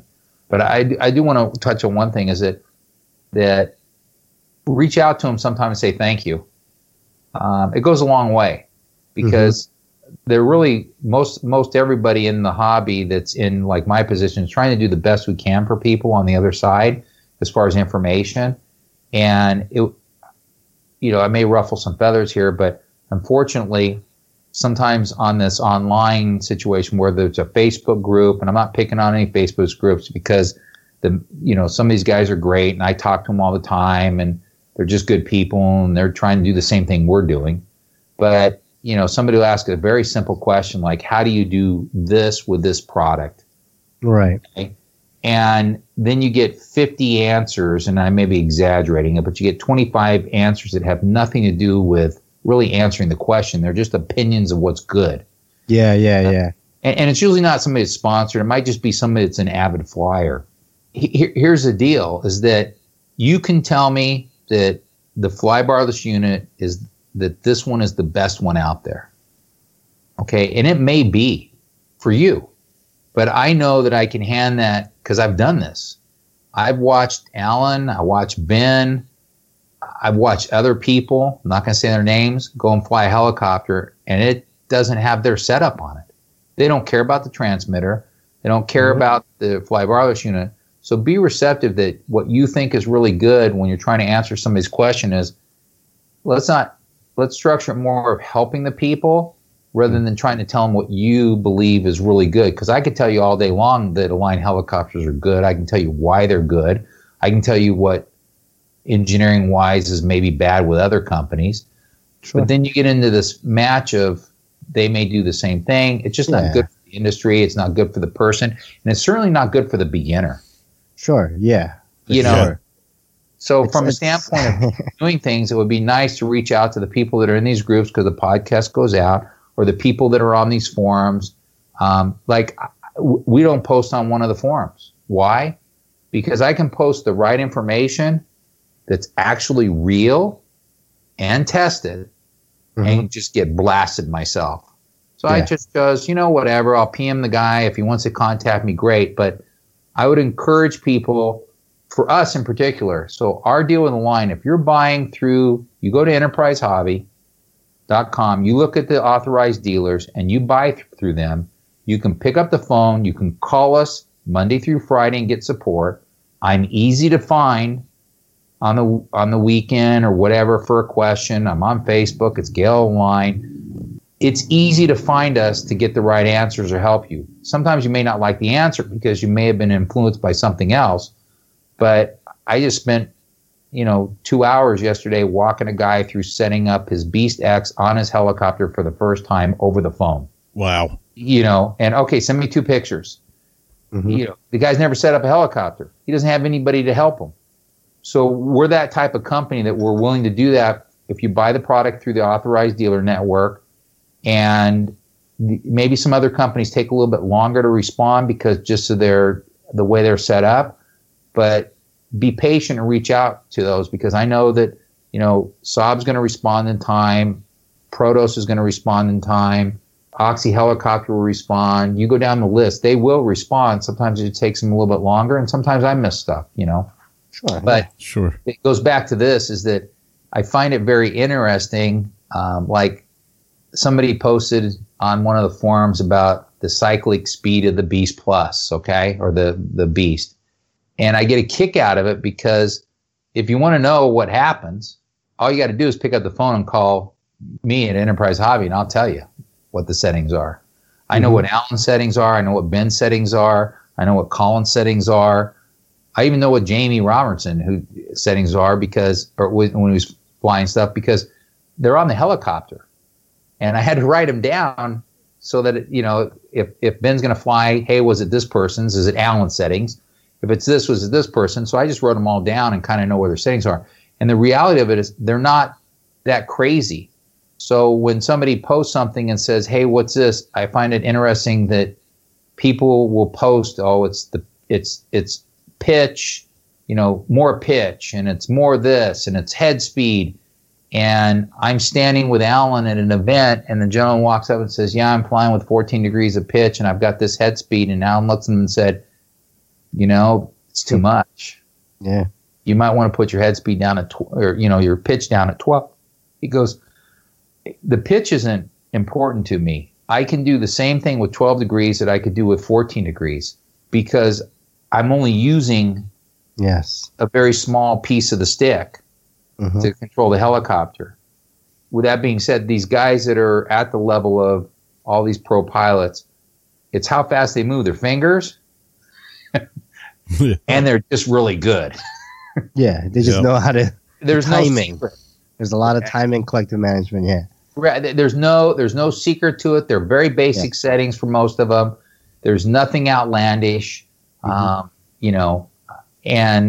so going back to where I was leading with this is that if you have a question, because we're the distributor for the Micro Beast Plus in the United States and the Next simulator and the dongle that goes along with it that you can use any transmitter. If you have a question about it, pick up the phone and call us. If you don't like the answer, reach out to me. If we don't give you the right answer or you're having problems, whatever, just let us know so that we can become better as a company. Sure. And it'll help people. But I'll tell everybody out there, please just answer the person's really simple question and get them up to flying rather than telling them all the things that they should change. Yeah. Because I would challenge any of those people that are saying this unit is better than this unit, that often those people can't even fly that well. Yep. Because it's not the unit, it's the pilot. Yep. Very true. I call this brand bashing. It's like, hey, I'm new to helicopters. I have a Blade 450X and I'm running a 7200, and I'm not getting the cyclic feel that I want, right? And then, instead of saying, well, why don't you go to this, this mode, right? They have the letters or whatever, and go to this and, turn that up a little. It's like, oh, you should be flying a Neo. Like, oh, you should be flying Icon, or you should be flying Spartan. Like, it's like, shut up. This is what I have. This is what I need help with. Sure, I could go and buy brand XYZ or whatever, but that's not answering my question. So you're an idiot for not answering my question. And now you're just bashing me because I'm flying this brand. Like, what the hell? Come on. Yeah. It's just and funny. that's what I'm talking about. I mean, Reese, the kid from Reese from Australia. Mm-hmm. Yeah, from Australia, right? So we're at IRCHA, and we're talking about him coming to the a line fun fly to compete, and he's 8. Yeah. And we said, hey, you're going to bring your parents. So at 8 years old, you're paying for your parents' trip to come to Taiwan. But I forget I know what I had. I think it was the 470. So I got my Futaba transmitter that isn't even set up correctly because we were having some issues with it, but it's okay. It's not bad. Sure. So it's my fault, not Futaba's. Just hear that carefully. We have, I think it was the 470 at the time, has a Micro Beast Plus on it. The kid flies V-Bar. Okay. And I said, well, you want to fly it? And he goes, yeah, I'll fly it. Plug it all in, hand it to him. Boom. He's like off, TikTok's here. There's no question, as if he'd been flying it all the time, flying way better than anybody else. And it was like, great. So when you're at that level that you really can fly, you can pick up anybody's transmitter and fly. You pretty much can fly the helicopter with anybody's settings. You may struggle through it, and you see the struggles as the pilot, but nobody on the outside like you and I are probably ever going to see it. They just know how to fly. And I just encourage people to help people with right information. Don't tell them what they need to change to. Figure out how to fix it, because any helicopter out there, you put it in most of these guys' hands, they can fly it. Yep, for sure. Make it look good. Yeah, and Steve, what you said about a guy saying, you need this or you need that. I mean, that to me is a statement that is kind of idiotic, because I've seen guys fly. Geez, we had a guy at the field this weekend who had a Nitro heli that was fly barred, and he was flying the crap out of that thing. He was doing a great job with it. There was no brain on that thing. There was nothing on that. Yeah. He had a freaking, a gyro. And that was it. Tail gyro. That's it. Right. I've seen Alan Szabo Jr. take a stock line helicopter 700 and beat the crap out of that thing, and everything's stock on it. Yeah. So I mean, he didn't have to go and get the best ESC or this brand or that brand. He didn't have to go get a Jetty or anything like that. Yeah. I mean, he was cranking with that thing. I mean, I think a lot of guys look for every excuse not to put the time in, because that's what it comes down to. You have to put the time in. You have to. Well, yeah. Some doesn't happen overnight. Some stuff you have to put more time than others. Some you don't. I mean, regardless, it's just like, I don't know. I just feel like, you drive a Honda and you go to the dealership and or you go to like your car, gathering, and you're like, oh, I have this little weird ticking noise in my engine. And then people are like saying, no, you need to buy a BMW. Like, what does that have to do with me? you know? Like, why are you telling me this shit? Like, why? I just don't understand. Like, this is what I have. This is why I'm asking you this question. If you don't have the answer, then shut the hell up, because what good is it telling me that, oh, I should go buy a Mercedes or I should go buy a Lamborghini? Like, who cares? If that was the fix for everything, then, like, no one buy used cars, no one have used helis. Like, I don't know. I find it irks me that people can't just help. And they have to, like, say, this brand, get this brand. Now, if someone comes up to me and says, hey, I'm thinking about, going to V Control, or I'm thinking about, like, maybe I'm making a switch from Castle to Hobbywing, or Hobbywing to Scorpion, and I have some experience in it, I could tell you, okay, well, these are the pros and cons of each, and then you can make a decision.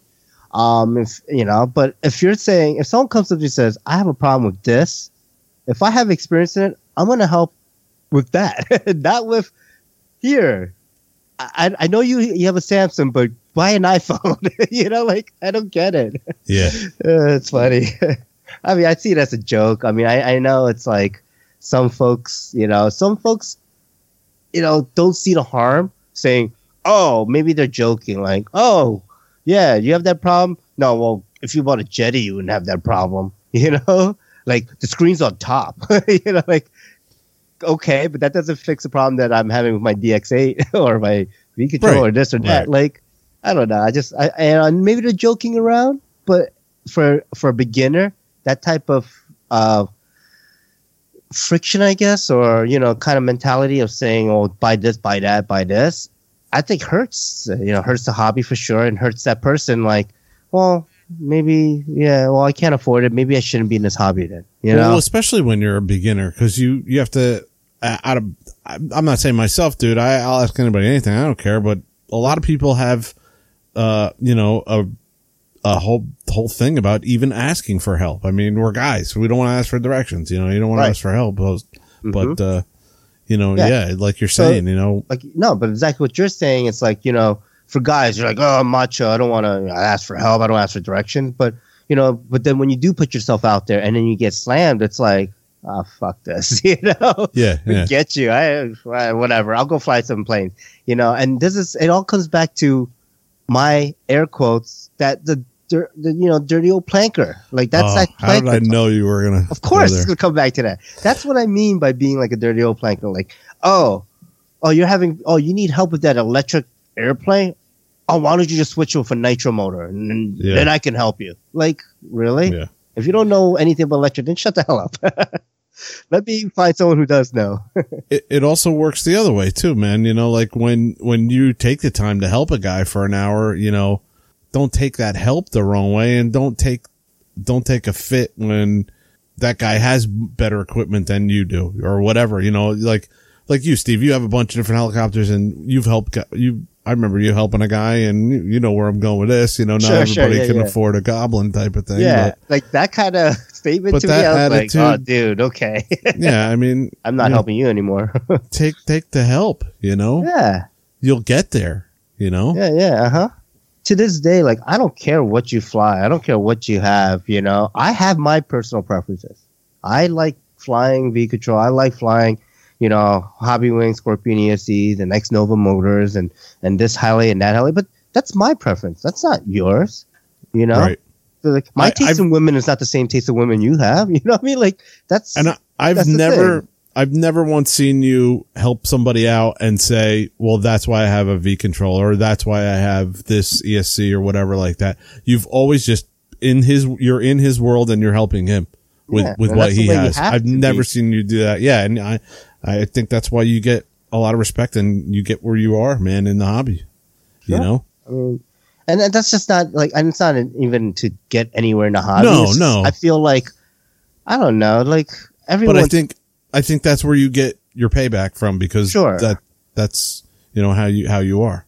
Yeah. And I just feel like everyone's been there, right? Like, like you're saying, everyone's, has struggled hovering at one point. Everyone's been there. Everyone had different, financial like situations, right? Not everyone can afford a freaking $1,000 700 heli kit, and then have to spend another $1,500, $2,000 in putting electronics into it. I started with Blade. I know the beginnings. I know what it feels like to buy something that's already built and know nothing about it, and had to learn how to fix it, how to set it up again once you crash it. Because great, that helicopter worked perfectly fine. The manual helped me set it up on the radio. But as soon as I crashed it, it was game over there. I had to learn everything, what zero pitch is, what, collective like endpoints are and everything. You have to learn that. And, if I didn't have YouTube and folks that I was asking for help and learning and RCHN and podcasting and, just all of that stuff, like I wouldn't be anywhere. And because of that, I feel like I want to give back. I want to do the podcast. I want to help people out. People ask me questions and this and that. I'm sure. Yeah. Ask me whatever, I'll give it a straight answer. I don't care. You know? Absolutely. I don't know. No, Anyway. it's. I mean, you're on the right track, and that's why I brought it up, because I think it's important that somehow people that are asking questions should go to people that know the answers, right? Mm-hmm. But if you don't know the answer, let's not steer everybody what's best, because look, I've been doing this since 1977. I've tried everything. I did the clone thing. All right. I have a 450 Pro helicopter that I built piece by piece because I tried to do the clone thing, because I watch and I go, I'm going to do exactly what they say to do. And I'm not kidding you. I use the same servos. I use the ESC. I mean, and now I'm working for a Line, but as a clone of a Line 450 Pro, I did the best inverted flight that I could ever do. I couldn't fly inverted, but the helicopter did by itself, then crashed. And by piece, it became an Align helicopter. So, if you spend the money on the products from one of the reputable companies, you're going to get a better bang for your buck in the long run. Yes. You have the warranty for most of these companies that are there, especially from us. Mm-hmm. If you have a problem, we're going to make it right and try to help you the best we can.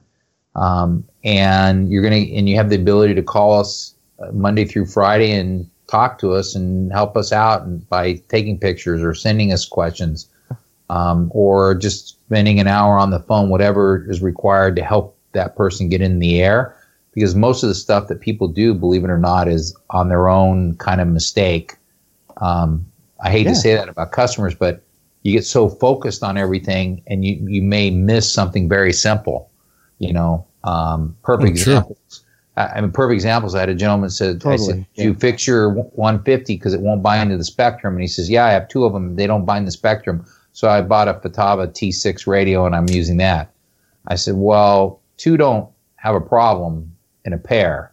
Yeah. So what are you doing? And it turned out that one, he hadn't updated his firmware in his radio for a while, right? Ever.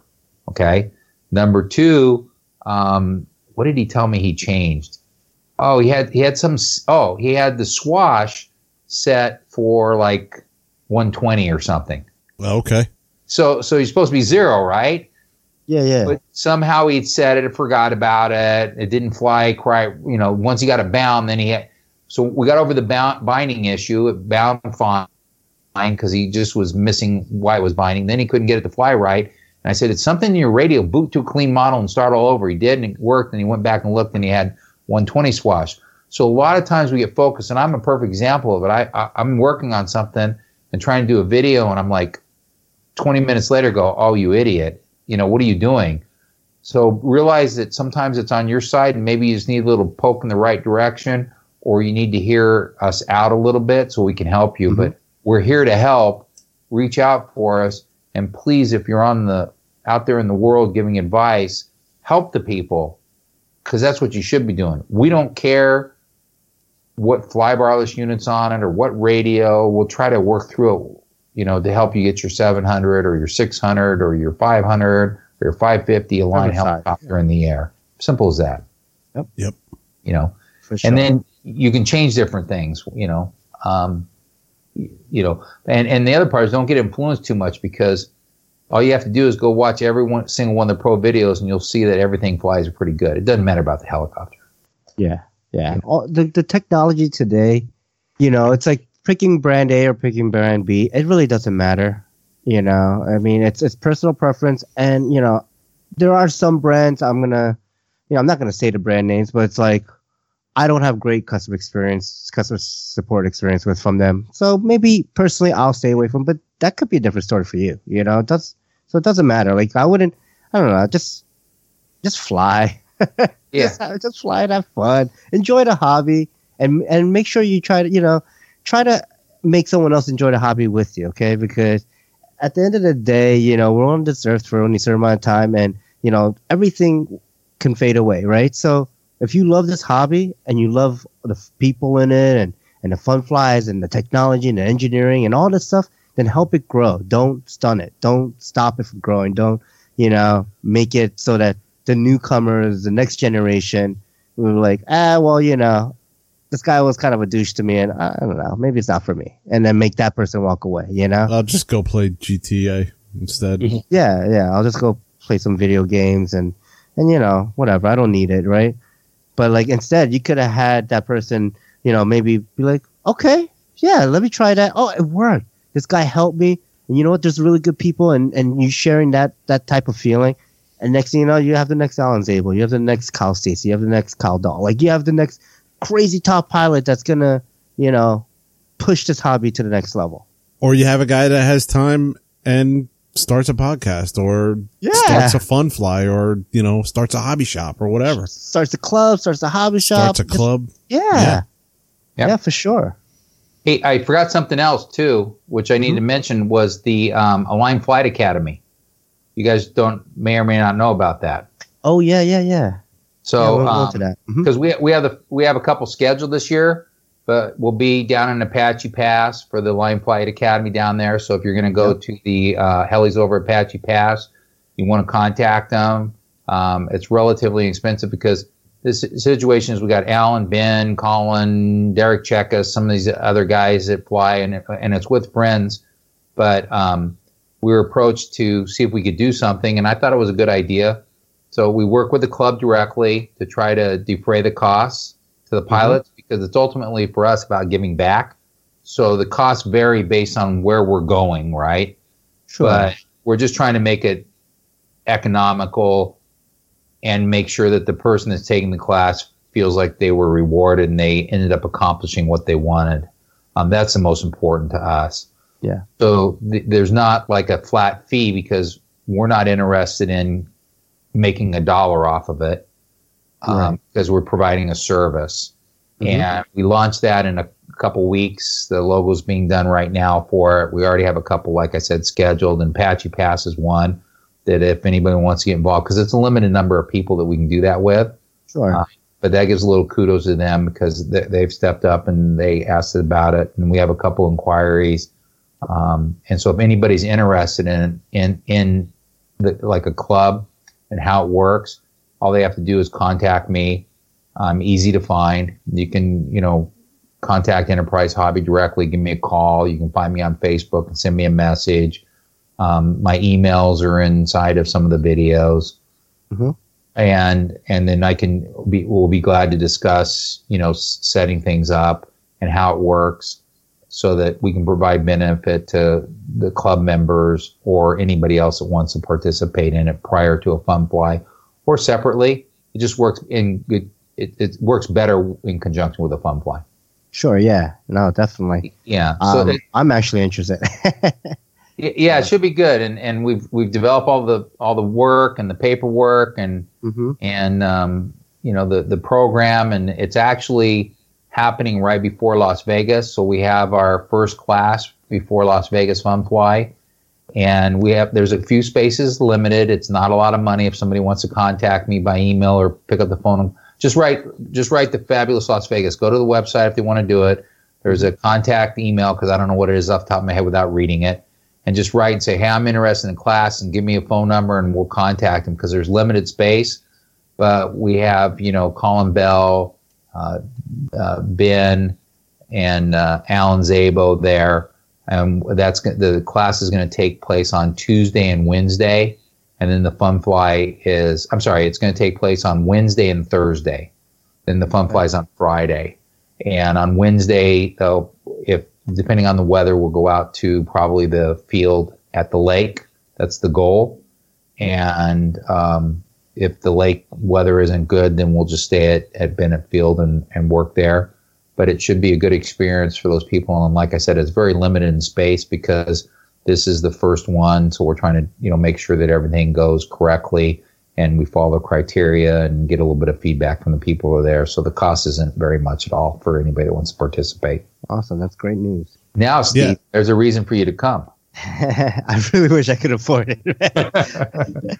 But yeah, just, with everything that the holidays and all my crashing and stuff, I'm flat out. I can't afford to go out. I'm just saying that. See, there's a reason to go. You can justify. For sure. No, I run a Fun Fly, and my friend Rob McClellan, he runs a couple of Fun Flies and stuff, and CDs, and even Ron Riccio, right, doing HOD. Like, I would love to be like, if you can bring that to HOD, I think that'd be awesome. Or South Jersey, Fun Fly up there, or even the Freefall one. So.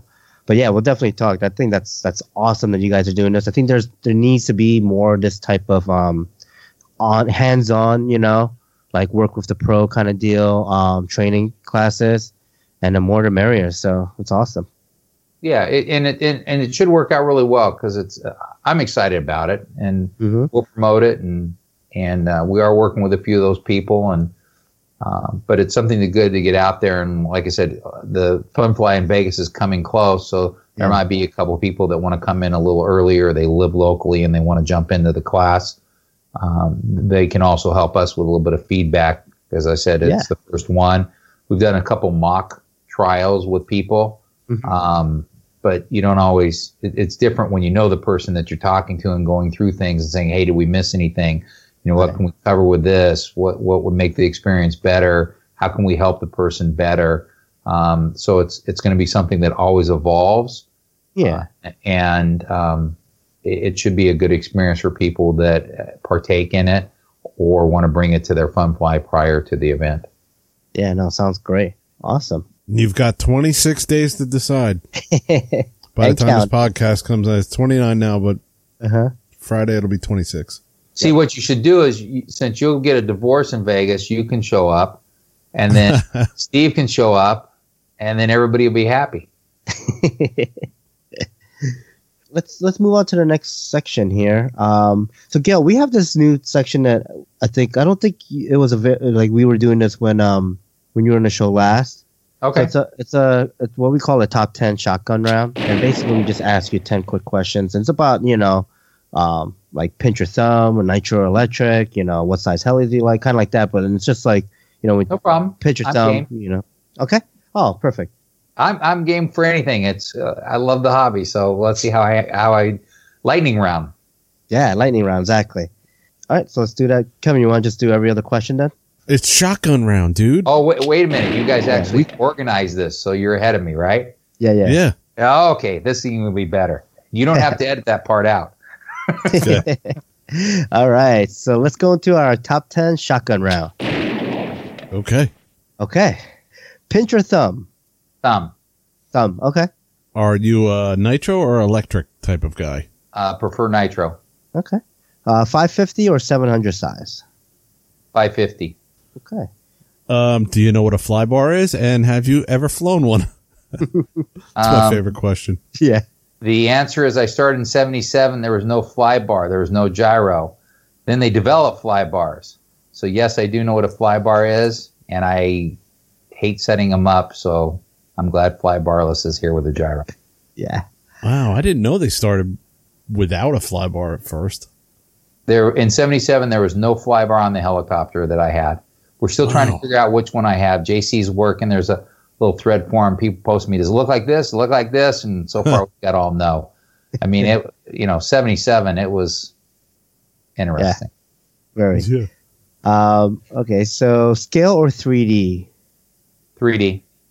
Okay. Strap or strapless? Do you wear Strap all day long? Safety necklace. Okay. Cordless or brushless servos? I don't think it matters. Whatever comes in the Align kit. Nice. Fuselage style, or you like the pot and boom style of helicopter? Oh man, that's picking on a helicopter. That's a tough question. Yeah. I like the Align helicopter. It's a boom. But I mean, they also make the speed canopy, which is a fuselage style. In my opinion, I still like the Align helicopter with the boom. Okay. But here's the deal. Some people, if you want cosmetic, or that it's a cosmetic thing, but the boom doesn't do a whole lot for me as far as visualization. So, okay, I'll take boom, and I'm not picking on Saab. No, I'm not. It doesn't have to be Saab because Align's make. I'm just saying. Album covers. So I'm just saying. I'm just want to throw it out there. All right. 6S or 12S setups? Depends on the helicopter size. Okay. I mean, if it's 600, prefer 12, okay. And if it's smaller, 6. I'll even do 3. Still have those. Nice. And the last question is, speaking of events, do you like IRCHA style events, the larger events, or the smaller events? That's got to be a tough question for you. No, it's not. Here's the deal with events.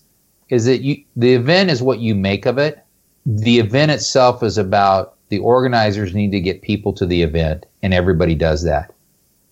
Now it's up what you make of it. And every event I've been to has been great because the people are wonderful. They're always the people that are doing the event, no matter the size, bust their butt.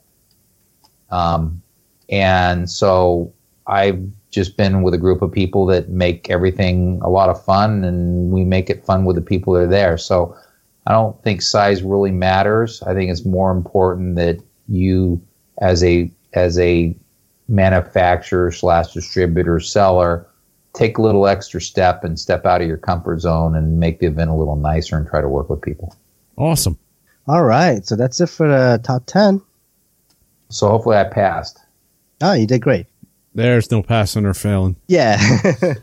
It's all personal preference there. We've had guys that completely throw our questions out and substitute their own. Yeah. Or they give like half of each. Like, I'm a Picture thumb. hybrid. I'm Yeah. hybrid. Okay, let's move to news and announcements. All right, news and announcements. Oh, Should I just say it? I don't know. Fred. Um, He's not even here and he's screwing me up. Oh, Fred. Yeah. Dude, I wrote a couple things here. Mhm. I listened to the Full Pitch RC Heli podcast, Nice. Jimmy Jones. done by our buddy Jimmy Jones. Yeah, a guy I met at OHB. Mhm. And, it was pretty good, man. I got to give the guy, props for doing the one-on-one. Here I am. Here's what's going to happen with the podcast. Kind of similar to how RC Heli Hooligans started with Walt. He just, the first episode was just him, nobody else. Yep. And, the second episode that I listened to today, he had a special guest. Do you know who that was? No. It was Javier Moreno. Nice. Yeah, and it was good. It was a good show. I got through about half of it, and That's all then you could get where through? I was. That sounded bad. Yeah. Then I got to where I was going, and I had to get out of the vehicle. Okay. So I didn't take it with me. Yeah, but no, you know what, dude? I'm loving it. I'm loving the fact that I can get in the car and I have like just an overabundance of podcasts to listen to. It's great. No, it's You great. know? Yeah. Because I can only take so much of listening to myself talk. So it's For great sure. to hear somebody else talk. Yeah, I can't stand the sound of my voice. It's funny. Not many people know it, but I really hate the sound of my voice. And I do a podcast and I listen to my episodes. So And that's not even when I have the radio on. I'm talking to myself and I can't take it. No, but it's awesome, dude. I mean, I watched the RC After Hours guys in the morning. I try to catch them Sunday morning. yep, Sunday morning. Yep. And on their YouTube, and then I'll listen to that episode again. The flight test guys are kicking butt, man. They're putting out, every week. Mhm. And the Hooligans are doing it. Now you got the Telerotor podcast and Jimmy with his podcast. So great job, Full Jimmy. pitch, yeah. Awesome. Great job. Full Pitch. Yeah, that was the name. I know. I don't think we knew the name last No, we did. episode. Full Oh, Pitch, yeah. did we mention it? Yeah. Oh, okay. So it's awesome. Yeah, and I actually have news. But you have an announcement. Well, it's an announcement. Yeah. So yeah, I'm proud to announce I am part of Team Pulse now. Pulse Batteries. All right. Yeah. Congratulations, dude. Thank you. Thank you. I fly Pulse batteries. I've been flying Pulse batteries forever. And, one of my friends who's on the team was like, dude, you should, talk to the team manager and get on the team. And I was like, yeah, sure. Well, I mean, I like the brand. I support them. So why Yeah. not? No, So, dude, yeah. I couldn't be That's more awesome. happy when you told me the other day, dude. That's awesome, man. Yeah. Excellent- yeah. excellent I'm very job, excited dude. about it, Yeah. That's cool. I can, So, yeah, if you have any questions about Pulse batteries, let me know. Or if you have any questions about any batteries, let me know. Just, Pulse, I don't care. I'll help you. I have to say my experience with Pulse was I bought a brand new battery, and Mhm. I think one of the brand new batteries that I purchased over the years, I had an issue with it. They said just take a picture of the the IR readings Sure. and emailed them back and forth a few times. Sent me out a new battery. It was like over $100 battery. Just sent me out a new Right. one. Right. So yeah, dude, they stand behind their stuff, and And that's a big thing in my opinion. It's especially like brands that I want to rep and support. Yeah. Customer service has to be there. It's just a must because I don't want to be like, oh, you're having an issue. Okay, let me help you out. If I can't figure out, okay, let's call this into support.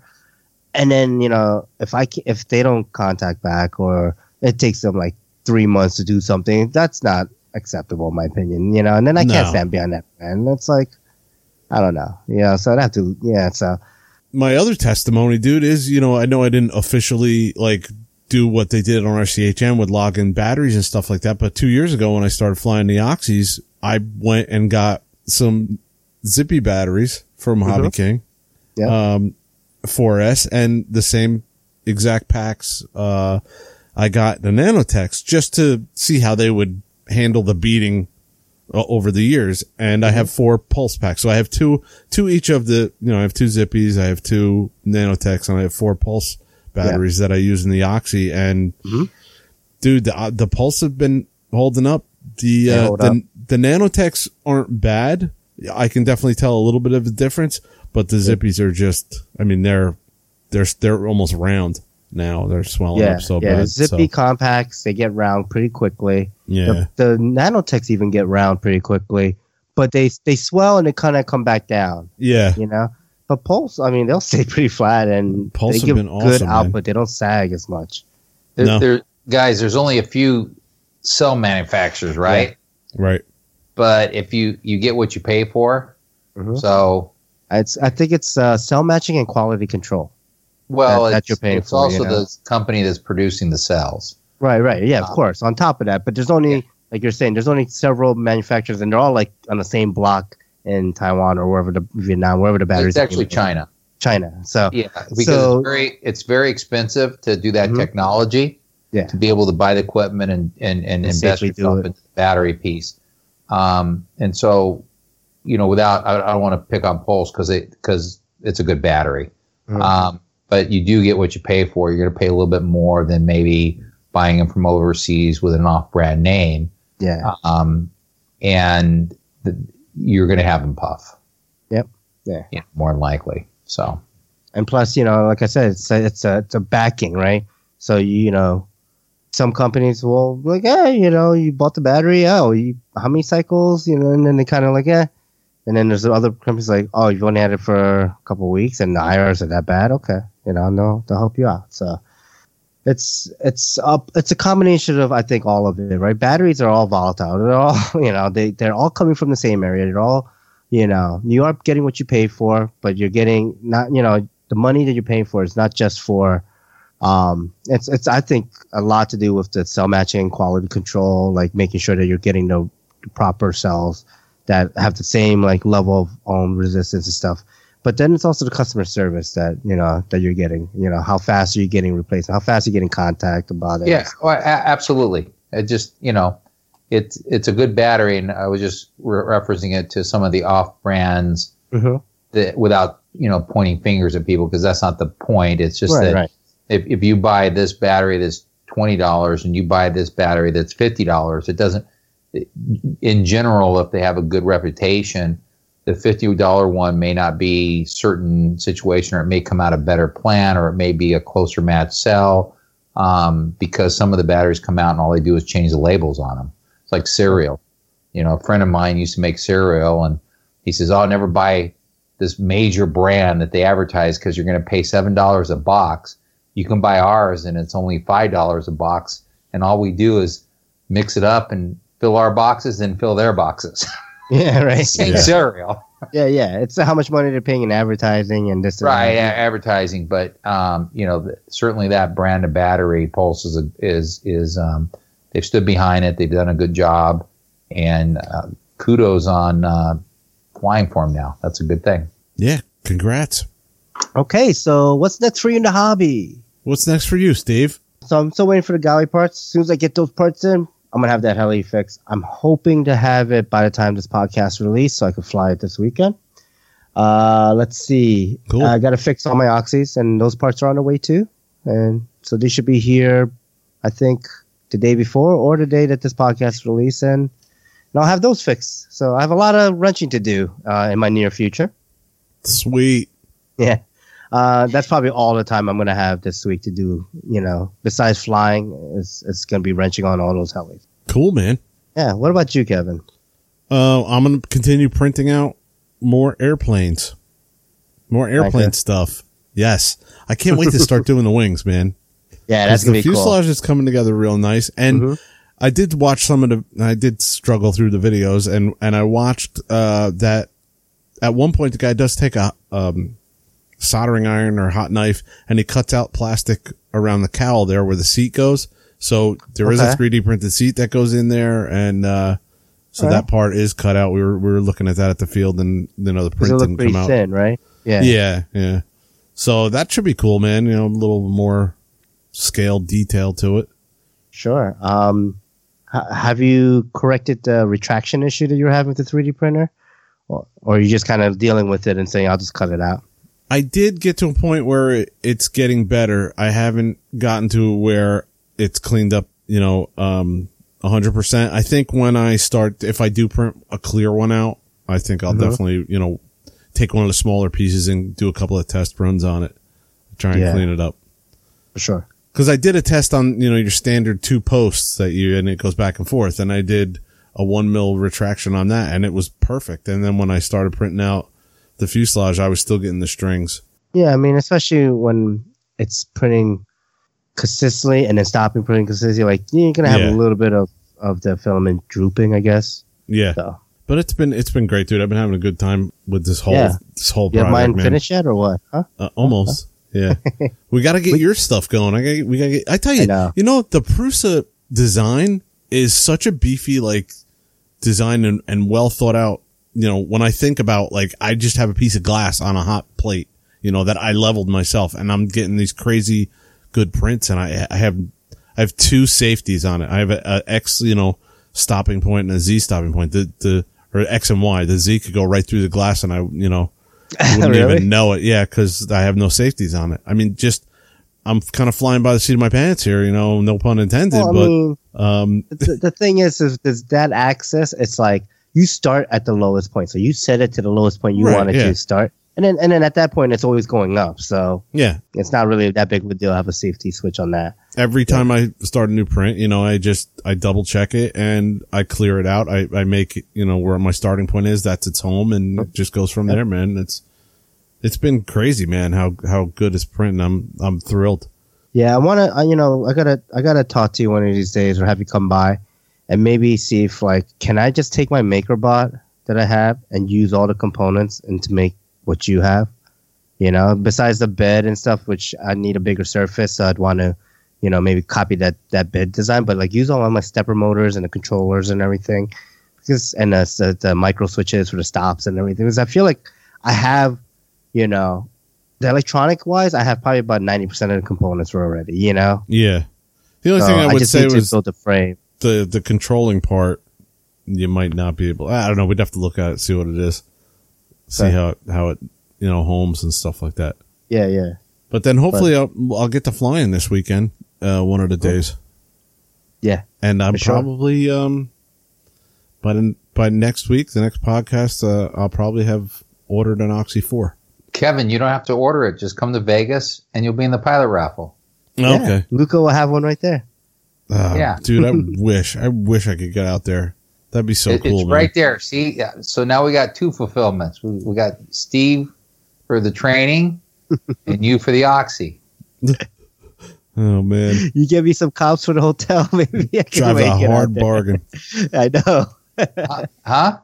I could work on the hotel. You guys book flights. I could try to help you with the hotel. Oh boy! And I keep telling everybody, on your website, one of the hotels is the Sunset Station. My buddy bartends that's your hotel. Yeah, I stay there all the time. My buddy bartends at the Gowie Bar. It's not Gowie Helicopter, but it's like the Gowdy Bar or something. But he pronounces it Gowie.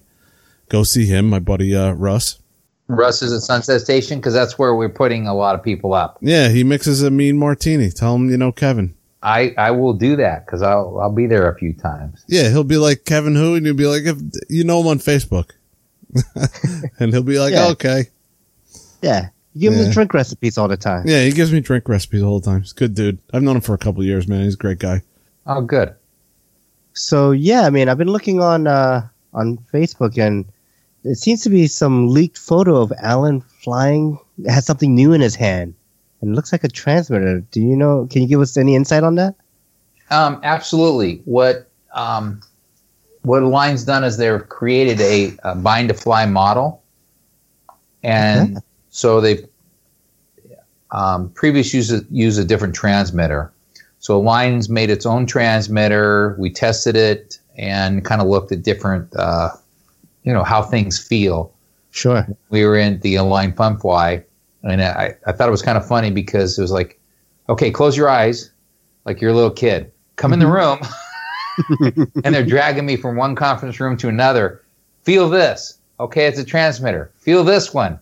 Which one feels better to you? So everybody got their 2 cents to say what feels better in their hands. Okay. And so they developed a transmitter so they could release a ready-to-fly helicopter. And Align's always done that as far as the ready to fly helicopter. Mm-hmm. And so they're going to release the ready to fly with the Align transmitter, which I'm pretty sure will work with other models, maybe or maybe not, but it's really designed for the intro person that wants to buy something. The helicopter is going to be the 450L. Okay. And it'll come ready to fly. When we receive them here, that's why I say buy from your authorized distributor by looking at Enterprise Hobby, is that we actually, any of the ready to fly units, even though they come pre-done by the factory, we actually open them, test fly them, double check everything, and put everything back for the customer so that we know that each one that leaves our warehouse is ready to fly and flies correctly. Right. Oh, that's awesome. Because that's a key, I mean, and we're not talking about hover. We're talking about flies, and either Tim or myself will do a couple 3D quick maneuvers. What's funny is we try to replace the skids every time, because we got to pull the skids off to try not to have any scratches on the skids. So we take them off with a sample skid on, because they're still on the concrete or land on something that's not protective. But that ensures that the customer that buys it ready to fly through our distribution network ends up with a model that actually works and has been flown here, and we know it flies. Wait, so you're talking about complete ready to fly, like battery and chargers too? I know you guys make your own chargers and batteries, but it's not, I don't know what it's going to. So I'm not sure exactly what's going to come into the kit. Okay, but it's going to be it's supposed to be a ready to fly unit. As far as like the transmitter's already bound and set up and everything's good to go. Perfect. Usually when the ready to fly comes out, there is a charger and there is a battery. Yeah. So I know when you guys did with the what was it? The small one, the little micro, was it 100 or 150? The 150 comes ready to fly, so you receive everything in the package, because you can still buy the 150 ready to fly. Yeah. It just comes with a T6 line, rebranded T6 Futaba radio. Right. But this is now one that you guys develop and it's going to work for the 450L. That's great. Yeah, to work for the 450L. And it's designed for that beginner person, because you're not going to buy the helicopter. I mean, you just go buy the 450L or the 470, because you already have everything as far as the transmitter and fly bar unit, or maybe you just have the transmitter. But for an entry person to be able to pick up a helicopter, be able to fly it, fairly docile settings, more than likely I would guess that it's going to be a 3S, not a 6S. Even though the 450 is a 6S, that's kind of in flux right now. But the thought process is it's a good helicopter. It's going to have a metal head and everything that is normally on the expensive 450. It just now will come with a transmitter, and I'm sure I'm guessing it'll include a battery and a charger, because it's ready to fly. Right. Oh, that's amazing. Because that's cool. Kind of not fighting, that's a bad word. We're kind of, okay, we should do this, or what do you think would be better here? Change that, as far as just packaging goes. Sure. But that's what Alan's flying around and using. And obviously it all works, because the video. Yeah, I mean, that's great. And the video that, I want to mention is if you go to Instagram and you search Align Corporation, all one word, by the time this podcast, there might be more posts about it or so, but you'll see that there's a 30-second video clip of Alan throwing down with this helicopter. So, I mean, this is a fully capable 3D heli that you could get. Ready to fly, which is amazing, and a lot of folks, even myself, like getting into the hobby, it's like ready to fly was our really only option at first, because we didn't have all the extra accessories and stuff. So it's great that Align is offering a product like this, and not just on the small micro side, because micros are actually really hard to fly. They're very twitchy. They're very all over the place. So I think a 450 is actually a really good size to start with. Something you can work on if you need to repair it, and tweak it and do what you got to do. So that's awesome. That's really great news to hear. Yeah, it's going to be a good heli. And here's the deal: is if people see it and they see all the 3D stuff, right? And we get this question all the time. I don't want to fly 3D. And so I've asked the guy, whoever it is I'm talking to, it's usually a gentleman, do you ever want to flip the helicopter? And they go, well, yeah, but not today. And I go, all right, well, that's 3D. Yeah. So you might as well learn how to fly 3D today, and then, or the feel of the negative and positive collective pitch, because scale is a different setup versus possibly flipping a helicopter. But out of the box, this will be perfect for the person that just wants to fly around and do figure eights and do some forward flight, not, ever have any intent of flying, inverted, or the person that wants to do that as far as being inverted and do the maneuvers, or maybe the person that just wants to buy a complete ready to fly helicopter that is capable of everything, just to throw it in the trunk of the car. And if you're working, stop by the park, burn a couple batteries, and go home, not have to take your other transmitter and all your necessary equipment that you would. Right, you don't have to lug all your gear around and stuff, for sure. So it's we're excited about the release, and we're talking about a global release because it's going to go international.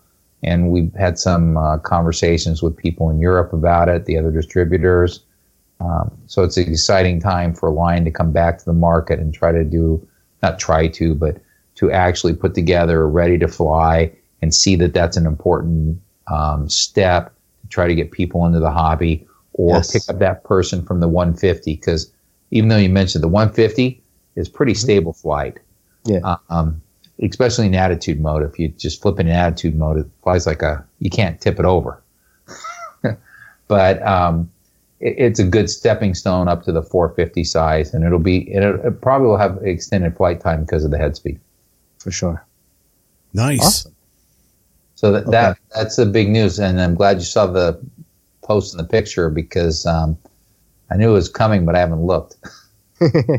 No, it's good, and I'm glad we could put on the show, early on, as it's starting to, start make some headway in it. So yeah, and since we're talking about other news, there's a few more surprises coming this year from Align.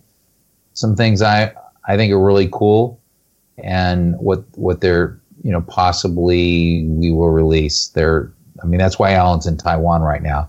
He's testing some other things that you're not going to see pictures of. Mm-hmm. And, so behind the closet stuff, behind the scenes. Well, because they're trying. A lot of times things get released and then it changes, or this happens. Sure, right. Yeah. So we're trying to do a little better job of, okay, look, this isn't really the ready yet, so let's wait until it's closer, because if somebody gets a picture of it, then it changes and people say, oh, see, that's what happened. But he's over there to test a few other products, which Align's been working on for some time now. I think there's some good things to come this year from Align. Oh, awesome. Awesome, man. So, Gil, what's next for you in the hobby? Well, I have a little bit of a busy schedule. Have to work on a couple video releases as far as the build video for the 700XN. Okay. And still working on a couple other items for the Beast Plus as far as configuration and setup. So I have to get that done. That's been kind of hanging over my head. Also, I'm traveling to Las Vegas. Was hoping that I would be doing some work with Alan and Ben. However, as you know, Alan's in Taiwan testing some of the new products and some of the surprises Align has coming out. And also, I'm going to Vegas to do a little prep planning for the Fun Fly. So I have a busy week over the next week and things that are going on. But nice. It's all in fun, and it's about the hobby. That's the best part. And I might even get to fly a little bit when cool. I'm in Vegas. So that could be a positive thing for me. Mm-hmm. Nice. Sweet. Okay. All right. So before we do the wrap up, if folks have questions about the Vegas Fun Fly or Align, or just want to get in touch with you and say, hey, Gil, you're doing an awesome job. Always keep flying. How would they do that? All right. If it's dealing with the Las Vegas Fun Fly, then certainly just send an email to registration@fabulouslasvegasfunfly.com. You can find it right on the contact section of the website. And the reason I say that is because it goes to multiple people, and somebody will answer based on what their role is or their participation to help the person. But if you're looking to reach out to me, you can either find me on Facebook under Gail Align, or at any time you can email me at Align Tech. So it's ALIGNTECH at enterprisehobby.com. And feel free to reach out for me anyway. And, you know, if you want to try to call me, you can try to call me. It doesn't matter, through the Facebook app. It doesn't matter. I'm just here to help and the best I can. And you might be surprised that I'll answer at weird times. And if I can't answer you, then I'll at least try to reach back out for you. We just want to help you in any way we can. Awesome. All right, Kevin, you ready for the wrap up? Yeah, man. Ready for it. Okay. So Facebook likes, we are at 742 likes plus 2 this week. And our wonderful friends at Facebook have given us one name. Really? Yeah. And this name should sound familiar. It's Pete Foley. Yes. Mr. Our guest was Horizon from last Hobby. week. Yeah. Yes, for Horizon Hobby. Yes. So, thanks, Pete. Facebook comments. What do we got? Facebook comments. Well, a lot of people have been commenting on my post of the 3D printed stuff. Saw that on Facebook. Did you see anything that stood out to you? Chris Breams put a nice video on. Well, he put a couple of pictures of his Telemaster build, but he also did a little short video on this these guides that I don't know if it came with the Telemaster kit or not for Balsa building friends. That like basically it, you know, when you're stacking the fuselage, it has like all these formers and doublers on the side frames, I guess, of the airplane. Right. And, you know, to line them all up, they have these little alignment nails or pins or whatever, and showed a quick video on how that's done, which is really awesome. So thanks, Chris, for doing that. Chris and I actually, was it today or yesterday? I think it was today, marks the 2-year anniversary we became Facebook friends. And Chris is one of the first listeners that I can remember that we met in person. You know, we went up to, you know, Chris Reibert's event. So this is Chris Breams we're talking about. Right. So yeah. So that was awesome. And he put up a picture of you know, the picture like when we all took as a group together, and Anthony was in there. Oh, cool. And he did mention, you know, is Anthony still flying? And Anthony, I think, posted like, yeah, I'm still flying helicopters. And Chris Reiber posts, of course, yeah, I like to see that. Yeah. Or something like that, you know. Yeah. Yeah. So what did he say? Oh, yeah.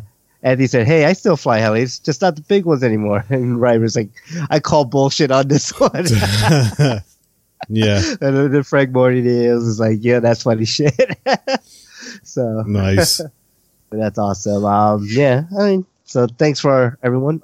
Also on Facebook, I also saw that Fred reloaded, or you reloaded Fred's list of the Tiny Whoop budget build. There was a couple guys going back and forth about that. But yeah, I pinned it to the top of our thing. So it's going to be up there for a little while. I'll probably take it down soon because you can only pin one thing on Facebook at a time. So by the time this episode gets released, I'll probably end up pinning this. But yeah, I mean, you know, it's going to be there. Just it'll be a little difficult to find. I think I'll talk to Rybert about putting that on our website because that's some good information. And I still want to be able to access that information when I have the extra money to splurge on some, you know, FPV quad stuff. Yeah, it was Peter Watling that was asking about it, and he's in the United Kingdom, so him and Fred were going back and forth a little bit. Oh, so, okay, yeah. So I just want to mention that it was up there again. Mm-hmm. All right. Website comments. What do we got? We had a letter come in from a Nigerian prince. Nice. That was about all we had this week. Said he had some issues and needed somebody to front them some money for a courier, and we could be millionaires. So who knows? We might not even be doing the podcast next week. We might be millionaires. Or we'll just be doing it, you know, millionaires. We'll just be doing it from Africa. There you go. Awesome. Okay, so people of Podbean. Oh, people of Podbean. You know what? We got to do an episode where I go through, if we're ever looking for an episode, you know, topic. There's a lot of comments on Podbean that I never read because I go right to the Podbean page. And I was on my app on my phone and I realized, wow, that people have commented on each individual episode and I've never talked about it. So sorry guys if you've commented and I never said anything about it. But this week we had Mike Welch and our buddy Muse both liked episode 108, Horizon Hobby with Pete Holy. And we had 4 people start following us. Conspiracy World, CJC Apple, Thora Felicity Bell, and PBGE F856BA started following us. Another one of those Star Wars droids. All right. So thanks, guys. Great. Thank you. There are no new reviews on iTunes. All right. So before we go to our outro, I just want to give thanks again, Gail, for coming on the show and taking the time to inform us about the fabulous Las Vegas Fun Fly. Seems like the premier event to be in February. So I want all our listeners, book your flights now and get your butts over there. Or do the treasure hunt. Or the treasure hunt, yes. If you can't make it, at least participate in the treasure hunt. And please come up and say hi to me. If you're out there and you have never met me, come over and say hi. Yeah, say hi to Gail. Say Steve and Kevin sent us, said hi, bug you. They're not bugging me, trust me. Awesome. So drop us an iTunes review and we'll read the review on the next episode. Email us at freefallrc@gmail.com. Like us on Facebook, facebook.com/freefallrcpodcast. Check out our webpage, freefallrcpodcast.com. Say hi to Chris Rybert. Hey, Chris Robert. All right, let us know if you want to add anything. We'll definitely try to add that Tiny Whoop stuff. Yeah. Flight Test Forums, off the field, audio, video production, other than Flight Test Podcast, Freefall RC Podcast, sitting next to the FT Community Cast. Hey, Pat, Joel, and Mike. Awesome. We are still doing the podcast, but you wouldn't know it if you went to the Flight Test Forum because I haven't updated that since like episode 90, I think. I'm sorry. I just want to, apologize to all listeners. I personally, and I know Kevin, you too, it's so hard to manage the forums. It's just too much, So it's hard for us to manage Facebook forums, do the podcast, create content. It's all hard for us to manage the forums and manage Fred. And manage Fred too. Yeah. You got to. Yeah. And then deal with Bill. So cut us a little slack. I thought Bill was gonna get away with nothing this episode. No way. But you had to wheel it back in. Okay. All right. RCHeliHangouts.com forum under RC Heli Hangouts main section, podcast corner and Free for RC podcast, sitting next to our friends at RC Heli Hooligans podcast. Hey, Walt and Ed.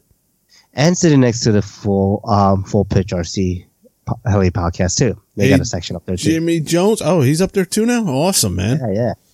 So if you do leave a post and we don't answer it, or you're waiting for a response, just drop us an email and then we'll go there and take a look.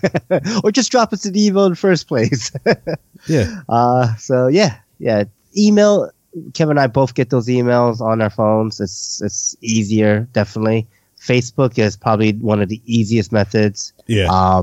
Through Facebook Messenger or just Facebook, leave a comment on our Facebook page. Since we all, we're all admins on that and we see all the notifications for that too. So, all right. Thanks again, Gail. Thanks to all our listeners. Free our skies, and we'll see you next time. See ya. Thanks, in Gail. Las Vegas. Thanks, Gail. I got to put Viva Las Vegas at the end of this.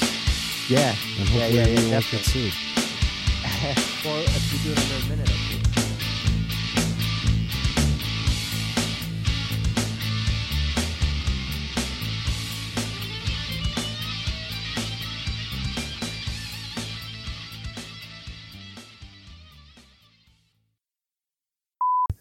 iTunes reviews. Oh, damn it. I forgot to fire up iTunes. All right, so we'll check next week for iTunes review. So if you want your review to be, on air. Want us to read your review. Yeah. Drop us one right now. And somebody send Kevin a reminder to fire it up. Oh man, every week. What's wrong with me? Don't edit that out because everybody needs to know. he doesn't like iTunes. That's why. That's why he does it. He does this on purpose. I think we all know it. We're at 109th episode. This isn't your first rodeo. Come on. All right. There are no new reviews on iTunes. Okay. All right. I think I'm good to go. Just to let you guys both know that I had a bit of a sinus infection this last couple of days, so I'm gonna definitely be muting my my mic a lot more, just so that I don't like cough or sneeze or if I have to blow my nose or something like that. But if I sound a little different, that's probably why. No, I always like it when you mute your microphone. I guess he's muted right now. Should I forget to unmute like Fred? No, that's annoying. Somebody sent me a text the other day and was like, "Can you tell Fred to shut up when other people are talking?" It's like, I think it was James. James sent me. Yeah. I think he sent me that. I was like, I gotta relay that message. But I was like, Fred knew him, so he was just, they were joking around. Yeah. But I was like, yeah, that was funny. Awesome. That was funny. Tell Fred to shut up. Oh man. Especially last episode because the guest host sounded like Fred too, so I got all confused. Yeah. Okay. Right. Yeah, I'm ready to. Oh, wait a minute. Hold it. Record. I'm not recording on the Taz game. Yeah, I'm recording on my call recorder now. All right. Hold on. Let's do this. Gail's going to be like, what kind of outfit is this? Guys are never recording. All right. Yeah, that's cool. Before. He knows. Hey, he knows the deal. Don't even go there because we've had a few instances where I was supposed to be recording and I forgot to hit the record button. That's the worst. Go, did you get it? I says, yeah, I got it. Oh, crap. We got to do it again. Yeah. It's usually Alan is the problem, too. Oh, boy. But he can, I'm sure Alan can do the exact same move, place the helicopter exactly where he had it before, 5 times in a row, and couldn't even tell the difference.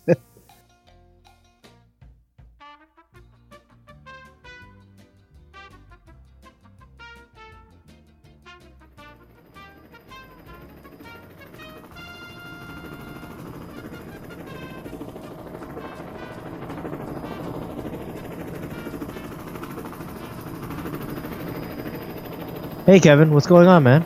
Nothing, man. I'm freezing my butt off up here. Well, you know what? There's an event in February that you can go that would fix that right up. Really? What event is that? It's the fabulous Las Vegas Fun Fly. It's a manufacturer fun fly held in February 23rd through the 25th of this year, 2018, at the Bennett Field in Las Vegas. All right. I heard some of the top manufacturers are going to be there. Yeah, you got that right. Here's a quick rundown of the sponsors, which is quite an impressive list. The gold sponsors are Align, Diablo, Peak Aircraft, Gaui Helicopters, Mikado USA, MSH USA, SAB USA, Empire Hobby, BK Designs, A-Main, VP Powermaster Fuel, Enterprise Hobbies, Hobby Wing North America, AlignTRXStore.com, Las Vegas Soaring Club, Urcha, The Brain 2 Flybrawlers, VTX Blades, XL Power, Oxy Helicopters, and Always Keep Flying Group. For silver sponsors, it's quite an impressive list too. So you got Beast X, you got Cyclone, you got Scorpion, Perfect Regulators, Lower Heli, Futaba, Gen 8, YS Motors, Next Stem, Team Ninja, Joe Reyes and Travis. Yeah. Free 4C Podcast. Yeah. Yeah, we're even a silver sponsor for them.